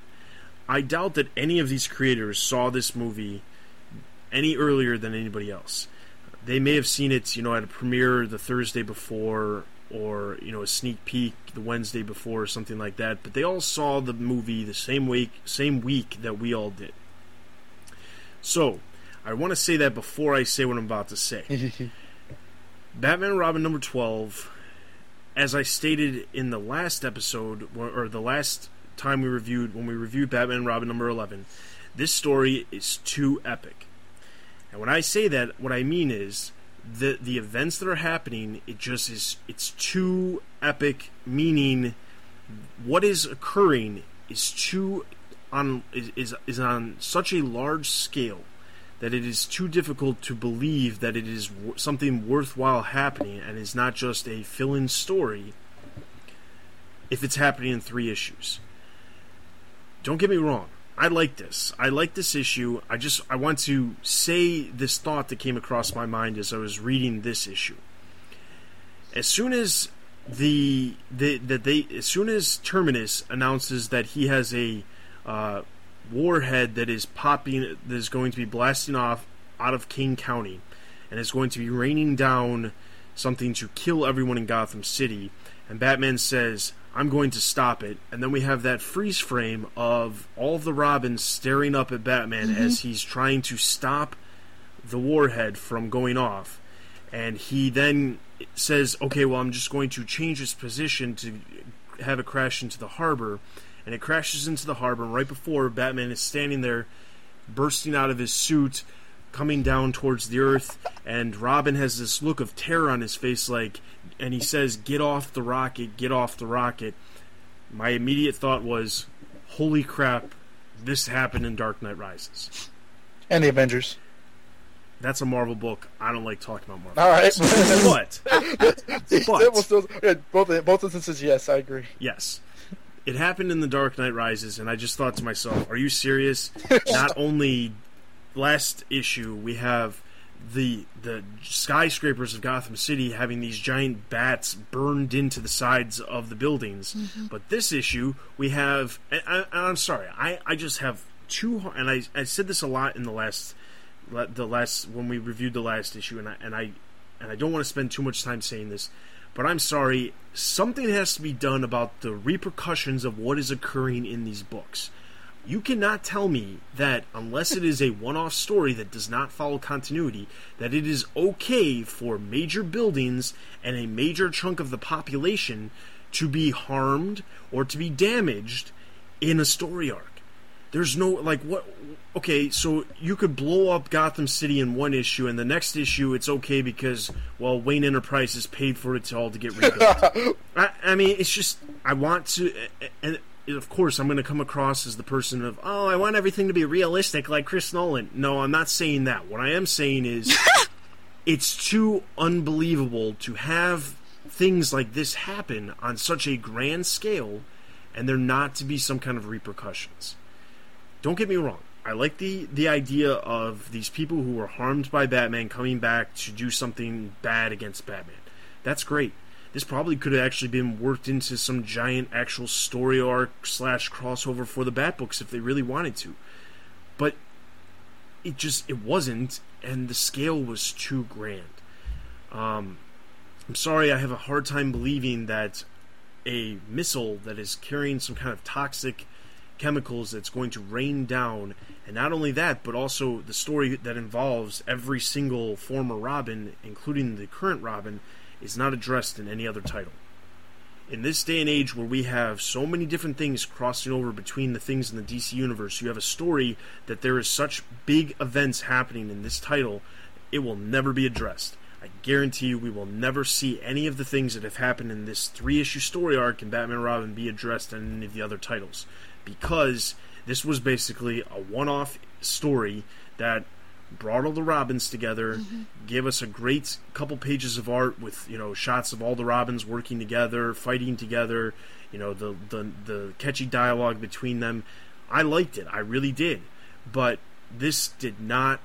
This, as far as falling into the continuity of everything, I have to say piss poor timing on editorial part. Just piss poor. But let me get to the actual issue. The actual issue I enjoyed. And I know it sounds crazy, but I liked the issue. I did think to myself automatically when that missile thing was happening was the ending of The Dark Knight Rises. But at the same time, you know what? I believed to myself as I was thinking that Peter Tomasi probably had the story written a long time ago, so it really didn't matter. And I'm sure even if he didn't, there's no way that he saw the movie less than 3 weeks ago, and now less than 3 weeks later the book is here and we're reading it, and it's not possible. So I know that didn't happen. It's just too coincidental, and honestly, if editorial read what was going on and saw how epic this was, they should have just said, you know what, maybe we should curb this, and if you want to do a story that involves the Robins, great, but we don't need to put it on such a grand scale where Gotham is being destroyed and the population is being, harmed and all of this. They just really needed to make the story with all the Robins something that just involved all the Robins, utilizing the skills of all the Robins, and it would have worked a lot better in my opinion. I'm going to give the issue a total of 3.5 out of 5 batarangs. I enjoyed the art and I enjoyed the story. It's just the story arc as a whole, poor timing and way too epic. Yeah, I remember when I was not on the last episode for reasons, but I was listening to in my car when Joe and Dustin were going over this, and Dustin said that because I did read the last issue, he said the quote unquote epicness, or to phrase it another way, basically like the stakes were like kind of so high that you really couldn't resolve it in an understandable fashion in a three issue story arc. And I totally agree. And I was like listening to them in my car. I was like, yeah, I agree. And then I crashed my car. Oh my gosh. No, I didn't. But like I understand what you're saying, because if you think about it, and I'm not gonna play continuity hound, but like just for comparison to illustrate my point, think about back when Contagion happened, and there was a plague, and there was a sickness, and Batman had to figure out a cure. That wasn't solved in 3 issues. That was solved over a period of time. Cataclysm, there was an earthquake. Cities are destroyed. That wasn't solved in 3 issues. That was solved over time. Like all these other stories where like these stakes are matching this 3-part story. There's reason why the stakes are that high, because there's time for the story to resonate over it and to have the readers care about it. But I'm gonna get to the fact that like this issue doesn't really address the fact that it's about Robin, supposedly. It's about like these loser villains who we don't care about, whining about Batman, saying this nonsense about see Batman, whenever you try to save people, you really hurt them somehow. Like, I mean, when you look at the second page and like the 2-page splash or the horizontal panel above, it's just like raining cats and dogs of people and rubble and all that stuff, and it's like you're not gonna care. And this is the problem with comic books right now, I think, and like why people don't read them, because they don't think that there's any resonance or any human emotion. This is going back to Batwing and these storylines. There can be, in fact, by and large there is, but issues like this, you really need to have people care about what's going on to really be invested in and spend the $2.99 to read them. And so I totally agree with Dustin saying, like it's just this shouldn't have happened. If there's a big brawl, first of all, is Batman really going to just rely on Damian to help him in this sort of situation? He's not going to call on Batgirl or Dick or anyone else. Now, true, Dick, Jason, and Tim arbitrarily show up out of nowhere, Power Ranger style, to bail out Damian, which I didn't like, because the idea that Jason Todd would just roll over and do this on his own is kind of preposterous from the way he's been written. But never mind. Like, it's too pat. It's too easy. Well, the one thing I don't want to cut you off, but the one thing that's kind of interesting is that this book has not really addressed that Jason Todd is part of the Red Hood and the Outlaws either, because he has an apartment right there in Gotham City and has his shop set up right there, because they showed that in the previous issue when Damian goes to get his trophy from Jason Todd. His apartment's right there in Gotham, so he clearly is working out of Gotham, even though he's not in his own title. Yeah, and I hated that. Like he says in the issue with Mr. Freeze and Red Hood and the Outlaws, he says, "Oh, Gotham City, how I hate you." And like he has like this loft at Gotham randomly for convenience of the story. It's like, okay, you don't have to abide by the storylines in the comics, but you at least leave the continuity of the characters to resonate towards the stories. What is going on? It's like these characters don't even exist except for their own titles. I mean, Damian's been written so inconsistently in the past 6 months. And that should be proof enough, Like, and I'm not going to go into the fact that like Jason Todd's walking away, like oh, Forza crowd, I'll see you jerks later, and like at no point does Batman like want to talk to him. That's a whole other talking point that I'll get to you someday. But I mean, I actually didn't hate the issue either. I actually think the second half was interesting, although the ending, I didn't think of The Dark Knight Rises. I honestly thought of the Avengers, because like, it's literally Batman grabbing onto the missile and disarming it, and they play it so dramatically, like Damian's like almost crying. Is he going to make it? And we know, to kind of quote another podcast, we know that Batman's not going to die in this random story where Gotham City is saved at the last second. So it's like the whole story at the end had so much promise, and it kind of like deflated. I mean, Damian's issues about Robins and the other Robins and him being Robin is solved in 2 panels. It's just I kind of liked it, but there was a lot of cons to this story. 2.5 out of 5 batarangs. Once again, I get what other people are saying about the book. I enjoyed it. I really enjoyed it, actually, as much as it is just a fight book. But I think on one hand, I do enjoy the epicness of it because it's so exciting. But at the same time, as I was kind of saying earlier about how books, they're just kind of there between the big storylines which make a difference. This feels like it should make a difference, but it just doesn't.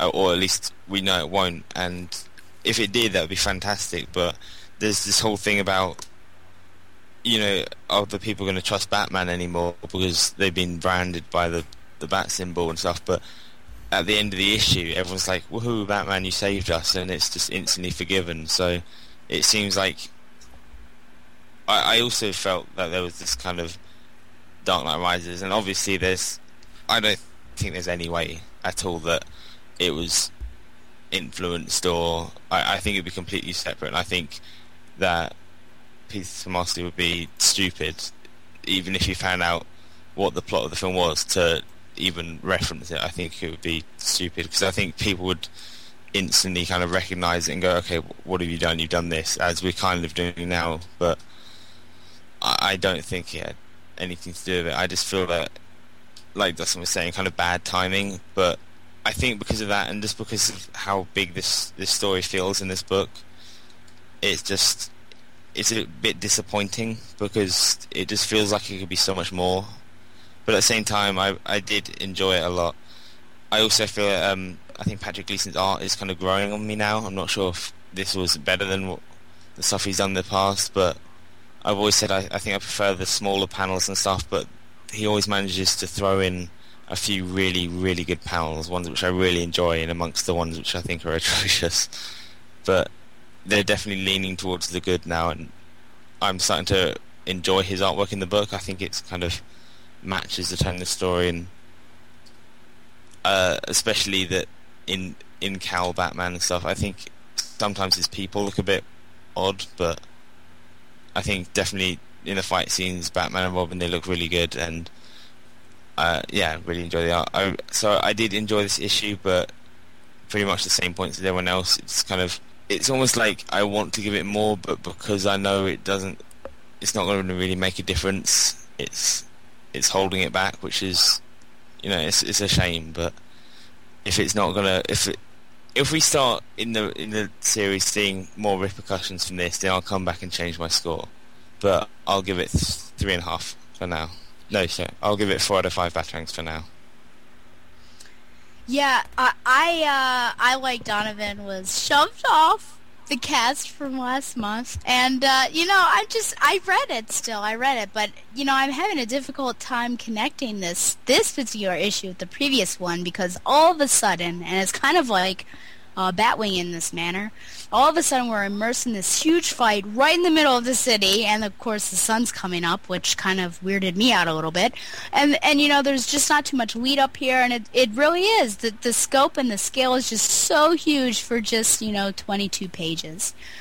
I really liked the quote that Damian said, you threw me into the wrong store, since in fact they did give him a great deal of ammunition in a knives store. I just thought that was cute coming from him.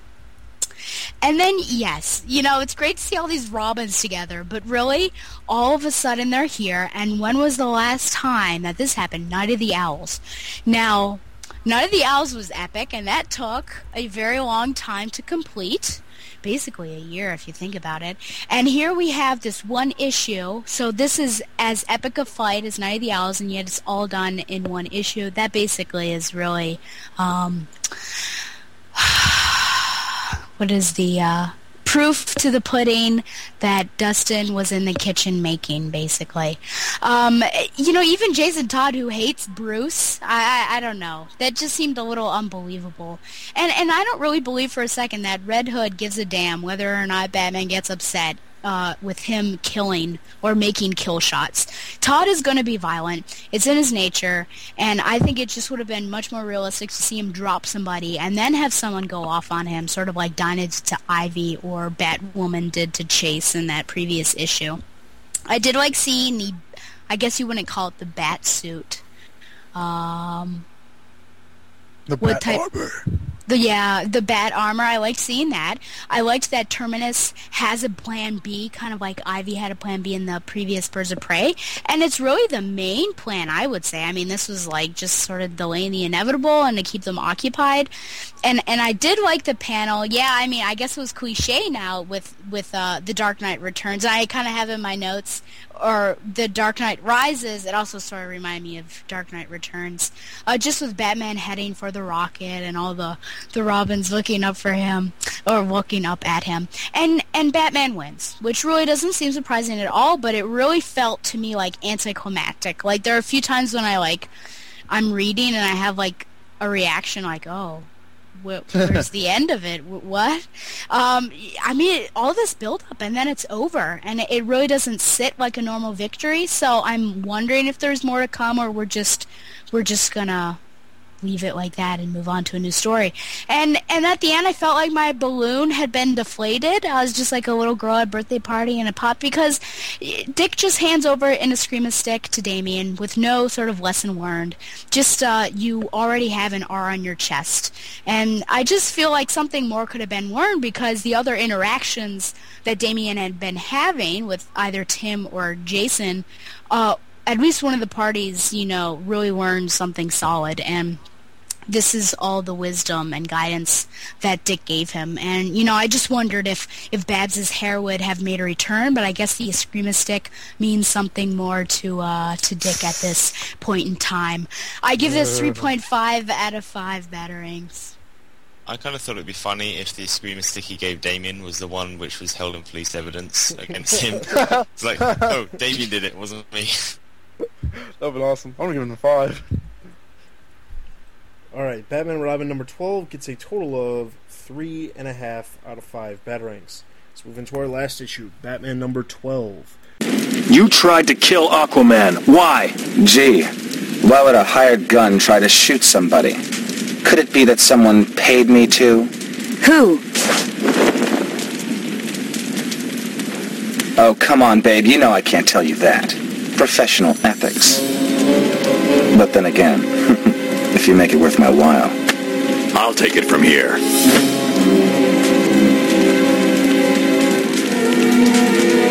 You can't scare me, Batman. Let me give you one word of advice. Okay, I'll tell. What did he say? You don't want to know. Written by Scott Snyder, art by Becky Cloonan and Andy Clark. Alright, the story is basically a one-off issue of the character of Harper Row, which we've seen in the past pop up during the Court of Owls.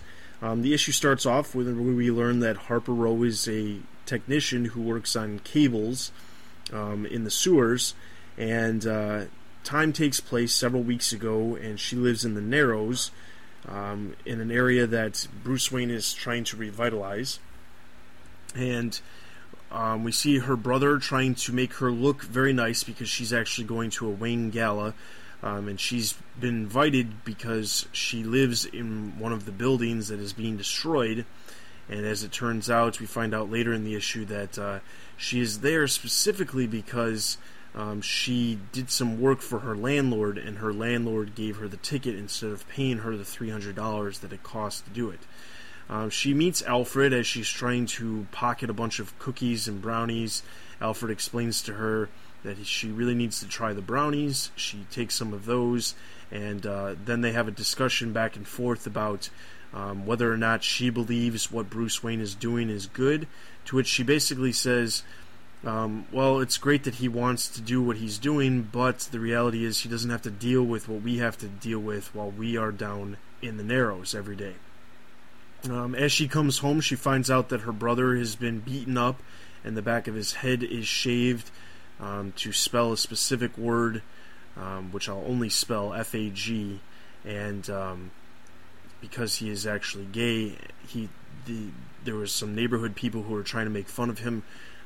Harper actually tries to make this go over a little bit better by shaving her head to match his, and explains that the guys who are doing this, they can't keep doing this. As they're walking home one day, they meet some of these boys who are constantly beating up her brother Cullen, and after she threatens to tase them, a number of other people show up, and it looks like they're going to be outnumbered when all of a sudden Batman appears, beats the crap out of the boys that are there, tells them to take off and leave them alone. Harper seems to be completely stunned by this, and as well as Cullen, and Harper takes up a obsession with Batman. She starts looking over a number of different videos that she's found online of Batman, mostly which are videos that are taken from people's cell phones. And as it turns out, she finds a little glitch that she finds out that Batman has a control over the surveillance systems in Gotham City. He has these things called bat boxes, which makes it so that he becomes a ghost within Gotham City, so that no camera ever actually sees him. She steals one of these boxes and tries to make it a little bit better, so that if one box goes out, the other one will still have enough signal to keep it so that he is safe. She goes down to the sewer to install this box, and she comes across Batman, who is actually trying to take out Tiger Fox. Way back in the early issues of Batman, we're talking before Batman number 3.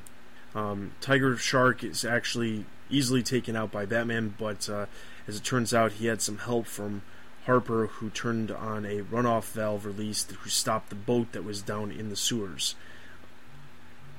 We then cut to her going home and telling her brother how she saved Batman and she installed the box. And as she's working on another one of the boxes, Batman approaches her and speaks these specific words: "Whatever you think you're doing, you're finished." She then explains that she's trying to help him, and he explains that no, she's finished. As he walks off, she says to herself that this is the last. There's no way that she's ever going to be finished helping Batman out. And that is the end of Batman number 12. Alright, Batman number 12. I thought this was a great one-off issue. It shows that not only can Scott Snyder do long story arcs, which he's very good at and has done extensively through the Black Mirror and the Court of Owls, but he can also do one-off issues.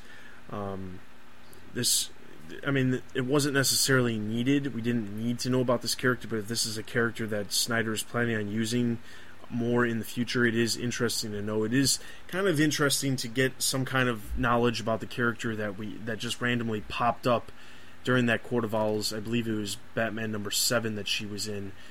She popped up and helped bring shock Batman back to life after his body ran through the sewers when he was stuck in the labyrinth for the Court of Owls. It is interesting to know a little bit more about the character, but at the same time, we don't need to know. It's just another added thing that just adds to the universe that Scott Snyder is creating. I think this Harper Collins could be an interesting character. She's clearly not going to be a hero, but she could essentially become somewhat of a tech person for Batman, or even better, I was going to say Oracle, but then I thought, no, probably not Oracle. What I actually am thinking is more of a Harold Allnut, for those of you who have your history of Batman down. History. She could definitely be that. Yes, the history. I love the history. Shiver. But nonetheless, I thought this was great. I thought Becky Cloonan's art was great. Andy Clark doing some of the art in the back was also great. I'm just kind of curious to know what the decision was where Becky Cloonan couldn't finish all of the issue. But I also noticed that there wasn't a backup in this issue. There was just a really long one story, so that could have been why initially she was set to only do the first 20 pages and somebody else was going to do the last 7 pages or something else, because it was planned to be a backup and then they just decided to make it longer. I don't really know. It really didn't seem that off. Andy Clark's art wasn't that far off from what Becky Cloonan was doing. I thought this was good. I mean, it's not something that I'm probably going to sit there and say, oh, it's one of the greatest comics ever, but it was a good one-off issue, and it's what one-off issues should be. 4 out of 5 batarangs. This is finally something good. This is a really solid one and done. And because Scott Snyder's gone from the James Jr. storyline to the Night of Owls storyline, Court of Owls storyline, all that kind of stuff. Because he is the Batman writer, I very much welcome these kind of stories where he has a run, but it's not just storyline after storyline after storyline. It kind of gets bogged down in an ongoing thing. He's a Batman writer. He can kind of get away with this stuff a lot easier.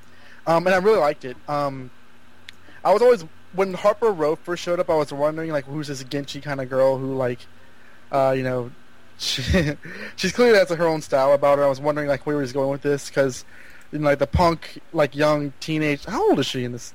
Do we know how old she is? She is probably at least 18. I'm guessing somewhere in her early 20s. 18 to 21, like kind of kind of like young kind of girl, like postmodern hipster kind of chick.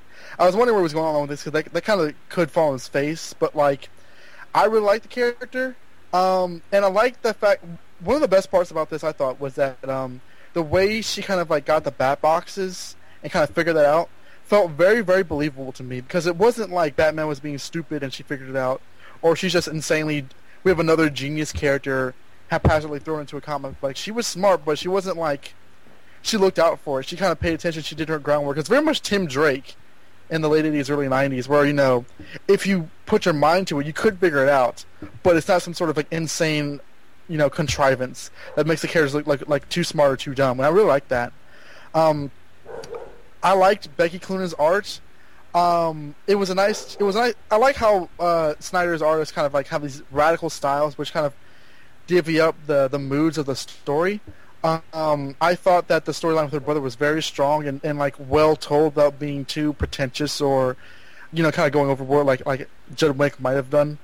I thought Andy Clark's artwork was great. I actually like Andy Clark as a Batman artist. I liked how it was sort of like Batwoman, where the action superhero stuff was done in a different style, and it kind of added to the mood, which Snyder's books are great for. And I mean, I'm interested to see where this is going, whether she's going to be like, you know, another ally of Batman, or if she's going to be just a fanboy of his or fangirl of his. It was a fun issue of Batman, which they're all usually good, but like it's rare that they're kind of fun. So I'll give this 4.5 out of 5 Batarangs.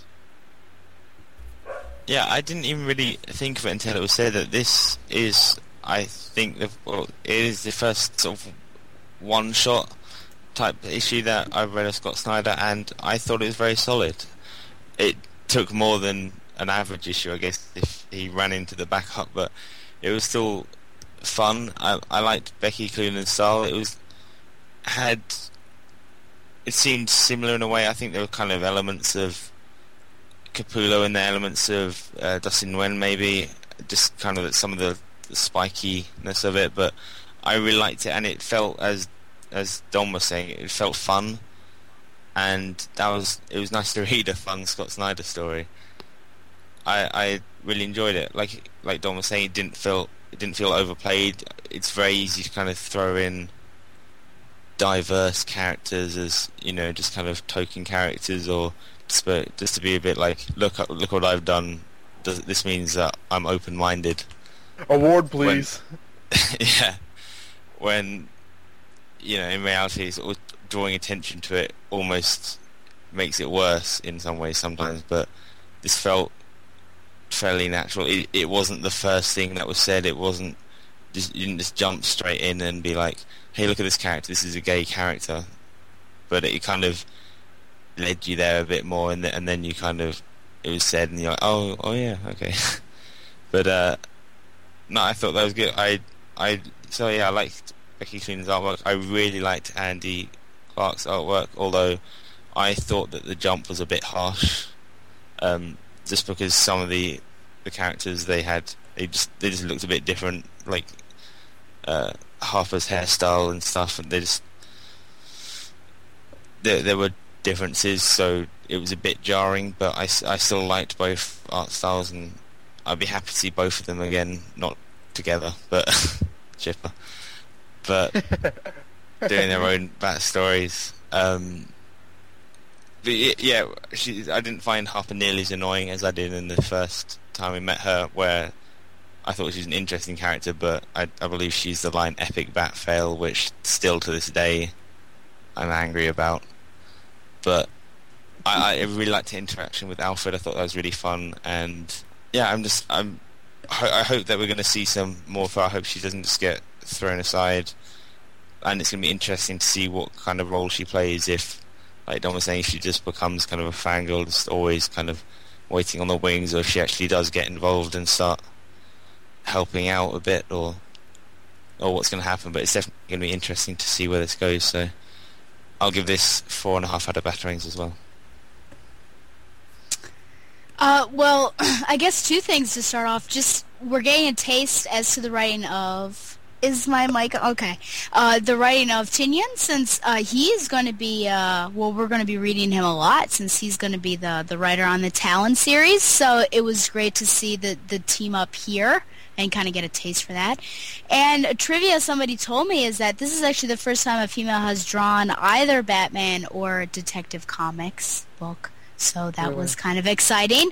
I really liked the art. Obviously, there's sort of an anime-ish style, but I'm a big fan of Spider-Man Loves Mary Jane, and I think that it really fits this character here because this particular book, I think, even though it did certainly have darker themes, I mean, the character is lighter, and she can kind of joke around, and the book overall was lighter than just a Batman-centric book. I did find it amusing that Cullen wanted Harper to get Tim Drake's attention so that he could then, date Tim Drake. I thought that was funny. It was also amusing that Harper Row is a name of a publishing company, but I'm sure that's just happenstance. I liked that, we're hearing from someone that is actually living in the Narrows and what her opinion is on the restoration, because we've really only seen it from the side of Bruce, who really in his heart is, he's trying to help this city that he loves. And then, dotted throughout these books are these protesters that really, they don't like it, but you don't really go into why they don't like it, but we kind of see from Harper why. I'm a little surprised. And I don't know how much I want to go into this because I just don't want to insult anyone. Just, kind of what Cullen is going through.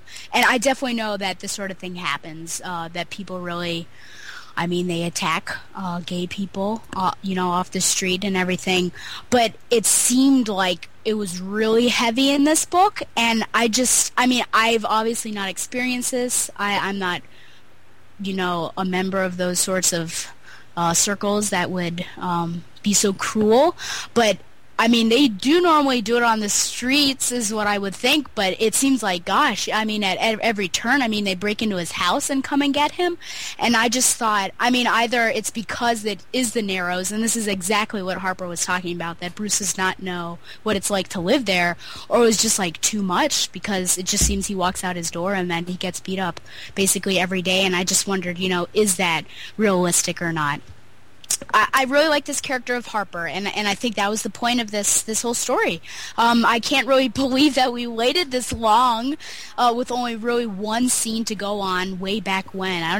That was really early on, probably like 6 or 7. She stands up for her brother, she's strong, and she's really smart. And, frankly, she is like what Babs Gordon should be in this particular continuity and has been in the past. The things she says, the jokes she makes, you're right there with her, you find it amusing, but you don't want to wring her neck. It's fun to sort of go along. Like, she's there with Batman, and she's saying, hey, I was trying to help you. And he said, no, you didn't. And then she's working it out in her head. She's like, oh, you cut those feeds, on purpose so that the police would meet you at the Waylay point. Like, she's not an idiot. Like, she was really trying to help, and you can tell how smart she is by all the things that she does, but then she's sort of like making her way, and I just see her as like really like a Tim Drake kind of character, because she's got this sort of detective thing going on and she's figuring out how he's working. You've got Babs Gordon because she's got this intellect and this really great personality, and she's strong. She's a strong female character, and definitely like a Carrie Kelly along with it, I think, because she does have sort of this fangirl aspect of Batman. I also like that, just like Bruce was comparing different things to the city, like his life and everything that was going on in Night of the Owls, she compares life and other experiences that she has to the Gotham grid. So they are very similar in that respect. It's really going to depend on how she's used after this, but I'm glad that Batman right now is not accepting of her, because that was something that I didn't really truly believe in The Dark Knight Returns by Frank Miller, because it just like accepted Carrie Kelly right away. away. And so I'm glad that he's not kind of latched onto her, but I really see her as perhaps like a proxy, the Wendy Harris that we had in Batgirl, just someone that comes on the scenes and like insinuates herself in there and is not necessarily a sidekick because he already has those, but perhaps someone that he can go to and she can help him. And I'm interested to see where it goes from here. And if you would have asked me, 5 months earlier, what do you think of this Harper character? I mean, none of us knew what this Harper person was, and it was one of those things like they put her out there as if we already knew her, and I didn't really care about her then, but I care about her now, and it was a great issue, and I'm excited to read more about the character. 4.5 out of 5 Batarangs. Alright, so that is going to give Batman number 12 a total of 4.5 out of 5 Batarangs. That is all of our comic book reviews. Let's throw over to John with Bat Books for Beginners.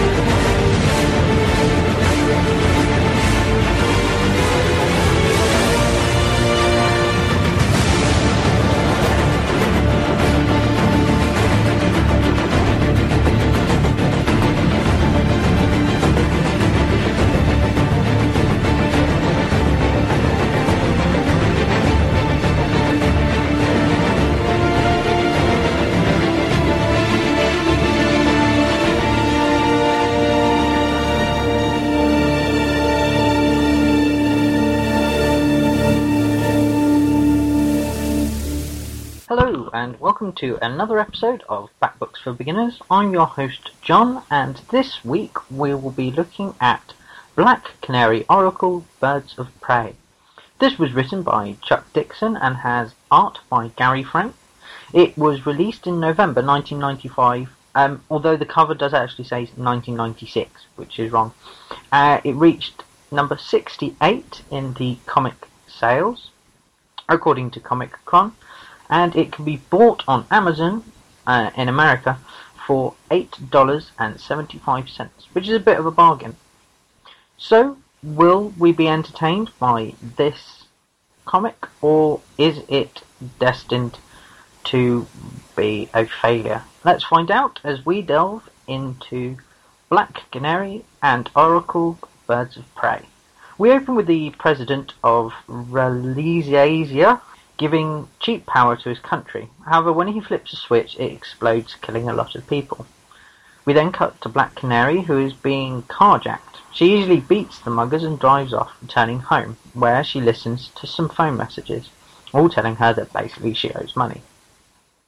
And there is a final message on there from Oracle telling her to go to Gotham. Meanwhile, we cut to a man called Nick Devine, who's giving talk about how emerging nations can exploit their resources, when he is attacked by a man who shouts that he is a poisoner and has killed Bawandi. Devine easily dispatches the man and makes a witty remark. He is being watched, however, by Oracle. She gets a call from her father, Jim Gordon, asking if she wants to go out for dinner. However, Babs blows him off in favour of sorting out Black Canary. Diana has arrived in Gotham, and via a videotape left in her room, it tells her about Nick Devine, who is being attacked by a group called the Green Brotherhood. Her mission is to infiltrate Devine's group and uncover who's behind the Brotherhood.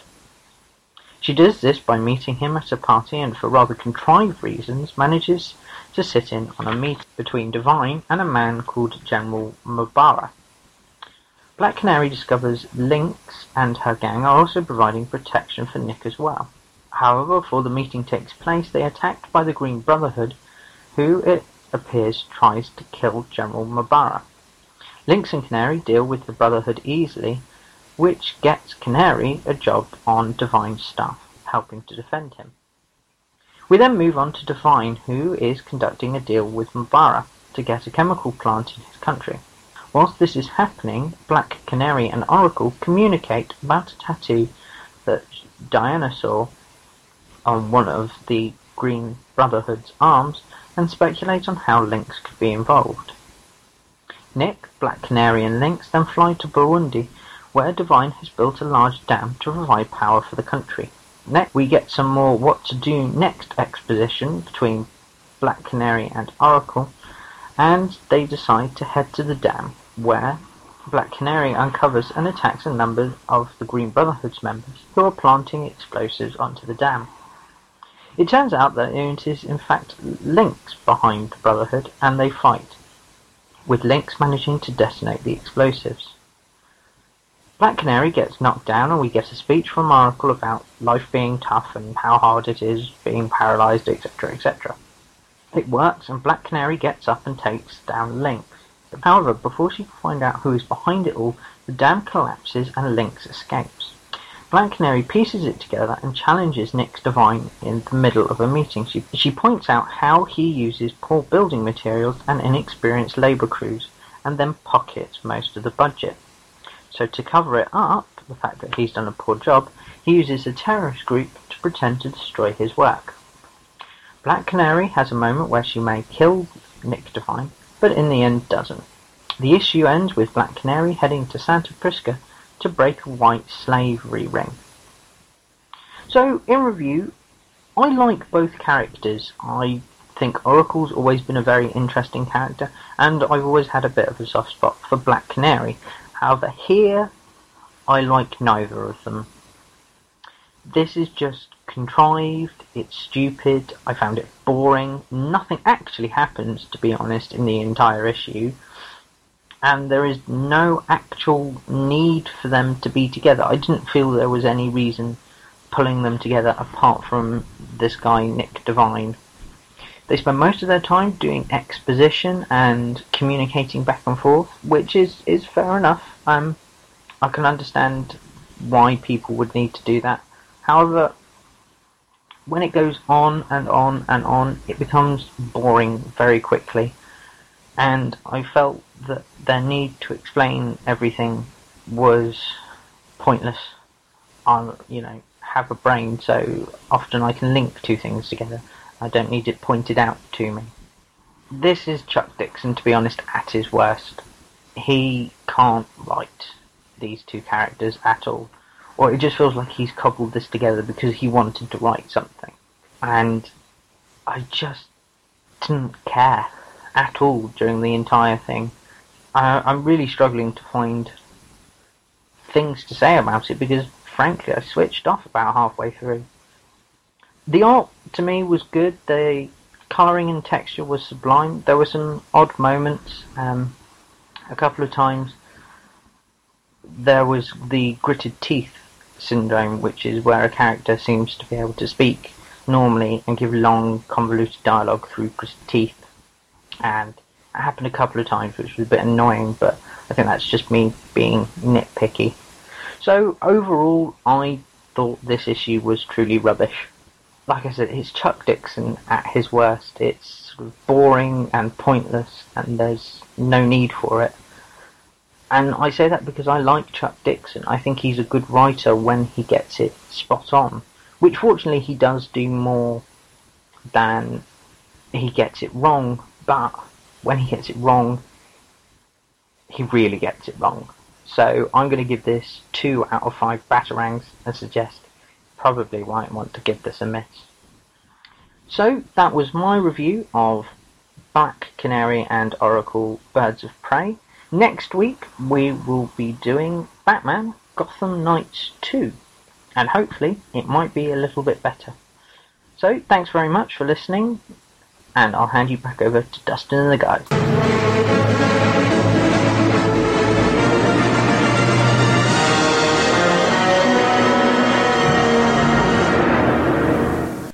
Alright, so that was Bat Books for Beginners. We are currently, as we speak, we are actually at over 2 hours from the time we started recording. So we're going to cut this episode a little bit shorter without the discussion. But I will have an announcement after I go over what we'll be covering next time on the podcast. So what we'll be covering next time on the podcast, we'll be covering Nightwing number 12, Batwoman number 12, Catwoman number 12, Red Hood and the Outlaws number 12, Birds of Prey number 12, Batman Incorporated number 3, and Batman the Dark Knight number 12. So, decent chunk of books for next time. Not really a whole lot more than we've had in the last couple times. A couple different things I want to throw out there as far as announcements go before we close out this episode.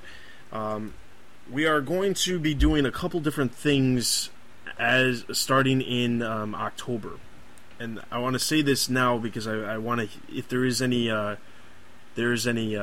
pushback about these decisions that we're making, I want to hear about them with plenty of time to change if necessary. But this is what we're planning on doing. As of October, any of the main titles that are not they're not part of the main line of titles, we will not be covering those titles. That means we will no longer be covering Batman Beyond Unlimited. We will not be covering, as far as some of the other books that have been coming out, we haven't been covering Batman Arkham City. We will not be covering Legends of the Dark Knight. And this is specifically, there's a specific reason for this. The thing is, the podcast, as much as we would love to cover every single issue that we would, but the reality is, there's a lot of Bat books. There's a ridiculous amount of Bat books, and I really want to, once a month when we do the second episode of the month, I really want to be able to do the DC Universe spotlighting and spend a little bit more time spotlighting a different title within the DC Universe, and that could be, in fact, a book that is, a Batman book, but not necessarily one we're covering. So as of September is the 0-month issues, so we'll be covering all of the books we've normally been covering in addition to Talon. But as of October, we will only be covering Batman, Detective Comics, Batman Robin, Batgirl, Batwing, Batman the Dark Knight, Birds of Prey, Catwoman, Batwoman, and Nightwing, as well as Talon. We will be dropping Red Hood and the Outlaws, specifically because the book, as we've seen over the past couple months, is dealing less and less with Jason Todd. Now, don't get me wrong, Jason Todd will still be in the book. We'll still be posting up, information about Red Hood on the website because Jason Todd is in the book. But for the most part, the book is not a Jason Todd story. It's a Jason Todd and the Outlaws story, so the Outlaws are featured just as much as Jason Todd. And because of that, there's not a real reason we need to continue to cover Red Hood and the Outlaws. That's not to say that we couldn't spotlight it during a DC Universe Spotlight. That's not to say that we will not be covering it on the website, as I already mentioned. But that is a book that we're going to be cutting out because it's kind of falling in the lines of The Outsiders when we used to cover The Outsiders. It was Batman heavy, and then it became a lot less Batman heavy. The reason we're cutting Batman Beyond Unlimited is because, quite honestly, Batman Beyond Unlimited is falling in the same kind of strain as Legends of the Dark Knight and Batman Arkham City, because it is a digital first book. It is being released digitally first. It is coming out the same month in print, but the reality is that Batman Beyond isn't technically in the current continuity of the books that we're covering. So it's just another book that will be taking off our plate of things that we're covering on the podcast. It'll be about 12 books. It's not really going to change a whole lot. Talon's coming out at the beginning of the month, so the first episode of the month will have an extra book, but that means there's 6 books at the beginning of the month, 6 books at the end of the month, so the episode should be a little bit more even as far as books go. And with the books being even, that means we also have the ability to have discussions, because we're not having one episode where we have 8 books to cover and then a DCU spotlight as well. So that will give us the opportunity to have a discussion, hopefully at least once a month starting in October. In addition to that, as I've stated in the previous podcast, we're going to do a much better job at trying to put out some more specials. So the discussion points, which I'd like Don to reveal the discussion point that we were actually going to talk about right now. Well, Dustin and listeners, what we were going to talk about originally was with the solicitation that Nightwing would have encountered a Lady Shiva who he's apparently known for a while, thus making her the same age. I thought it would be a good idea to talk about DC's proclivity to de-age the characters and its impact on potential new readers and the DC New 52 as a whole. It's become almost a standard trope of DC Comics to sort of like take away timelines and kind of have the characters be younger and start them out ideally from a fresher, less experienced perspective. I mean, Batgirl is the poster child of this, and I really do the four of us really do think that it's worth discussing, and for you guys to invite you in the discussion and see how this affects your reading, long-term fans, new fans, and how important is it really to place value on a character's age. So that was what we were planning on talking about, but honestly, the reality was I didn't want to talk about that and kind of skimp on the discussion because it is something that is, I believe, deserves a lot of time. And that is why we're actually going to have a special dedicated to nothing but the timeline factor within the Batman universe. Yeah! So what we're planning on doing is we still have our one-shot specials, which that's also a little bit changed as well. The one-shot special that we were planning on doing, there's been a ton of one-shots that have been released over not only the past year, but actually for the past 3 years. So because of that, what we're planning on doing is breaking our one-shot special into 2 different episodes to cover all of these different one-shots that we didn't cover actually on the podcast, to cover them all. And then also because if we covered as many one-shots as there are in one episode, it would be possibly 4 to 5 hours long. So we're trying to break it up a little bit better. So we're going to do one part that we will hopefully release in early September, and the other part will release in October. But what I'd like to do is the special that we're planning for November will be this timeline special. And the reason why we're going to put it off just a little bit longer is because of 2 things. Number one, I believe that the zero issues are very important to take in consideration, because some of the things that are going to either be addressed or revealed during the zero issues is something that really needs to factor into this timeline thing. As at least I'm hoping some of the answers or some more clarity will arrive from some of these zero issues, although I'm sure that's not actually going to be the case. But that, and also I think once the Joker comes back in issue 13 of Batman, I believe that we might see a little bit more hints of history from Scott Snyder. So November will be the time frame of when we'll release the timeline episode for the specials, but that's not to say we won't have any other specials in between now and there. That's just saying that's our plan. The one-shot special should have been released this month, as we've been promising for months now, but the reality is that we had to adjust a couple things, and it'll come out in September. The first part of that. Now we may adjust, and we may put out the first part in September, and then hold the second part till November if the discussion for the timeline becomes more relevant. We really need to talk about it in October. Things can change. I'm just throwing it out there as far as what we are going to talk about. But with that timeline special, what I really would like to do is I'd like to get as much fan interaction as possible with that. So that means we are going to we want a ton of comments from fans related to the timeline. We want to be able to promote that with enough time to get the feedback. So anybody out there who has any comments about the timeline or the change in continuity related to the Batman universe, please email us your thoughts, and we'll hold those comments until we actually record that special. And lo and behold, we might actually try to bring in some fans if you guys got some really good ideas to talk about when it comes to the actual continuity. So just if you've got a really good idea and you're interested in possibly being on that special, please email us at podcast@thebatmanuniverse.net. So with that, I think that's pretty much all of the announcements I have as far as changes go upcoming. The normal podcast obviously is still out there. In addition to new hosts on the Batman Universe podcast, we're also looking for help on the website, as even though The Dark Knight Rises has released and there's not really huge news coming anytime soon related to the movies, We still have video games, we still have merchandise, we still have TV shows that should be ramping up with new episodes shortly. So hopefully we can get some more contributors for the website. So if you see something out there, and not necessarily that you're interested in contributing to the website, but you have seen something out there like a digital comic that someone's done, or a digital short, or even some videos online that you think really deserve recognition, let us know, and hopefully we can try to get that stuff going on the website. Our hope is to really expand the website now that there's not a lot of movie news.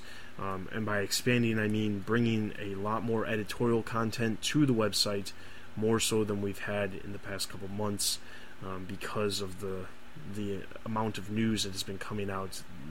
Less news, more editorials, that's the goal. So if you're interested, email us and let us know. Alright, so that is everything for this episode. I want to remind everybody to head over to the website for all the news related to the comics daily, as well as everything related to movie, TV, merchandise, video game, and general news. Check out all of our other podcasts. Our special for The Dark Knight Rises is up on iTunes and the website, so you can definitely check that out, as well as Stitcher, for those of you who have Stitcher. Stitcher recently announced that they are adding certain car companies, including GM and BMW, are adding the Stitcher app into the vehicle out of the factory. So if you have GM or BMW that's brand new, or Ford has had the app in the car for quite some time, you have the ability to listen to our podcast in your car without having to use your iPad or iPhone or any other device that you might have. So if you're interested in Stitcher, check out the advertisement at the top of the page that of all the websites, and it'll direct you to exactly where you can find us on Stitcher and how to get Stitcher on your mobile phone or your other devices. In addition to that, you can head over to Facebook, Twitter, and YouTube and follow us on all three of those for all the latest news and videos from the Batman universe. You can also leave us a review on iTunes. Those are always greatly appreciated. And, of course, you can email us at podcast@thebatmanuniverse.net. That's everything for this episode. This is Dustin. This has been Donovan. This is Joe. And this is Stella. You've been listening to the Batman Universe Comic Podcast. We'll see you guys next time. Goodbye, and I apologize for my broken mic. Where's the trigger? Goodbye. And when Shipper Spotlight finally takes over the Batman universe, we'll have a special in February that highlights all of the loves of Batman throughout this year. And the podcast hosts who ship themselves with me.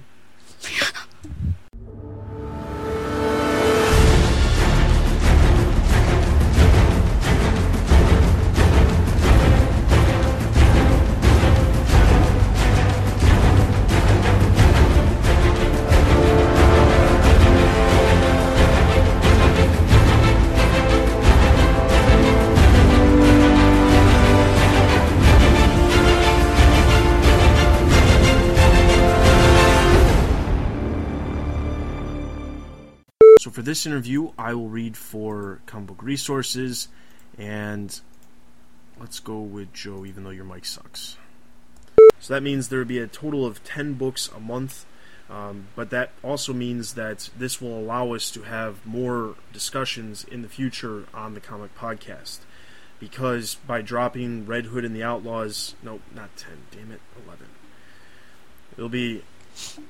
That means we'll be covering a total of 11 books a month of the main, not 11, god dang it.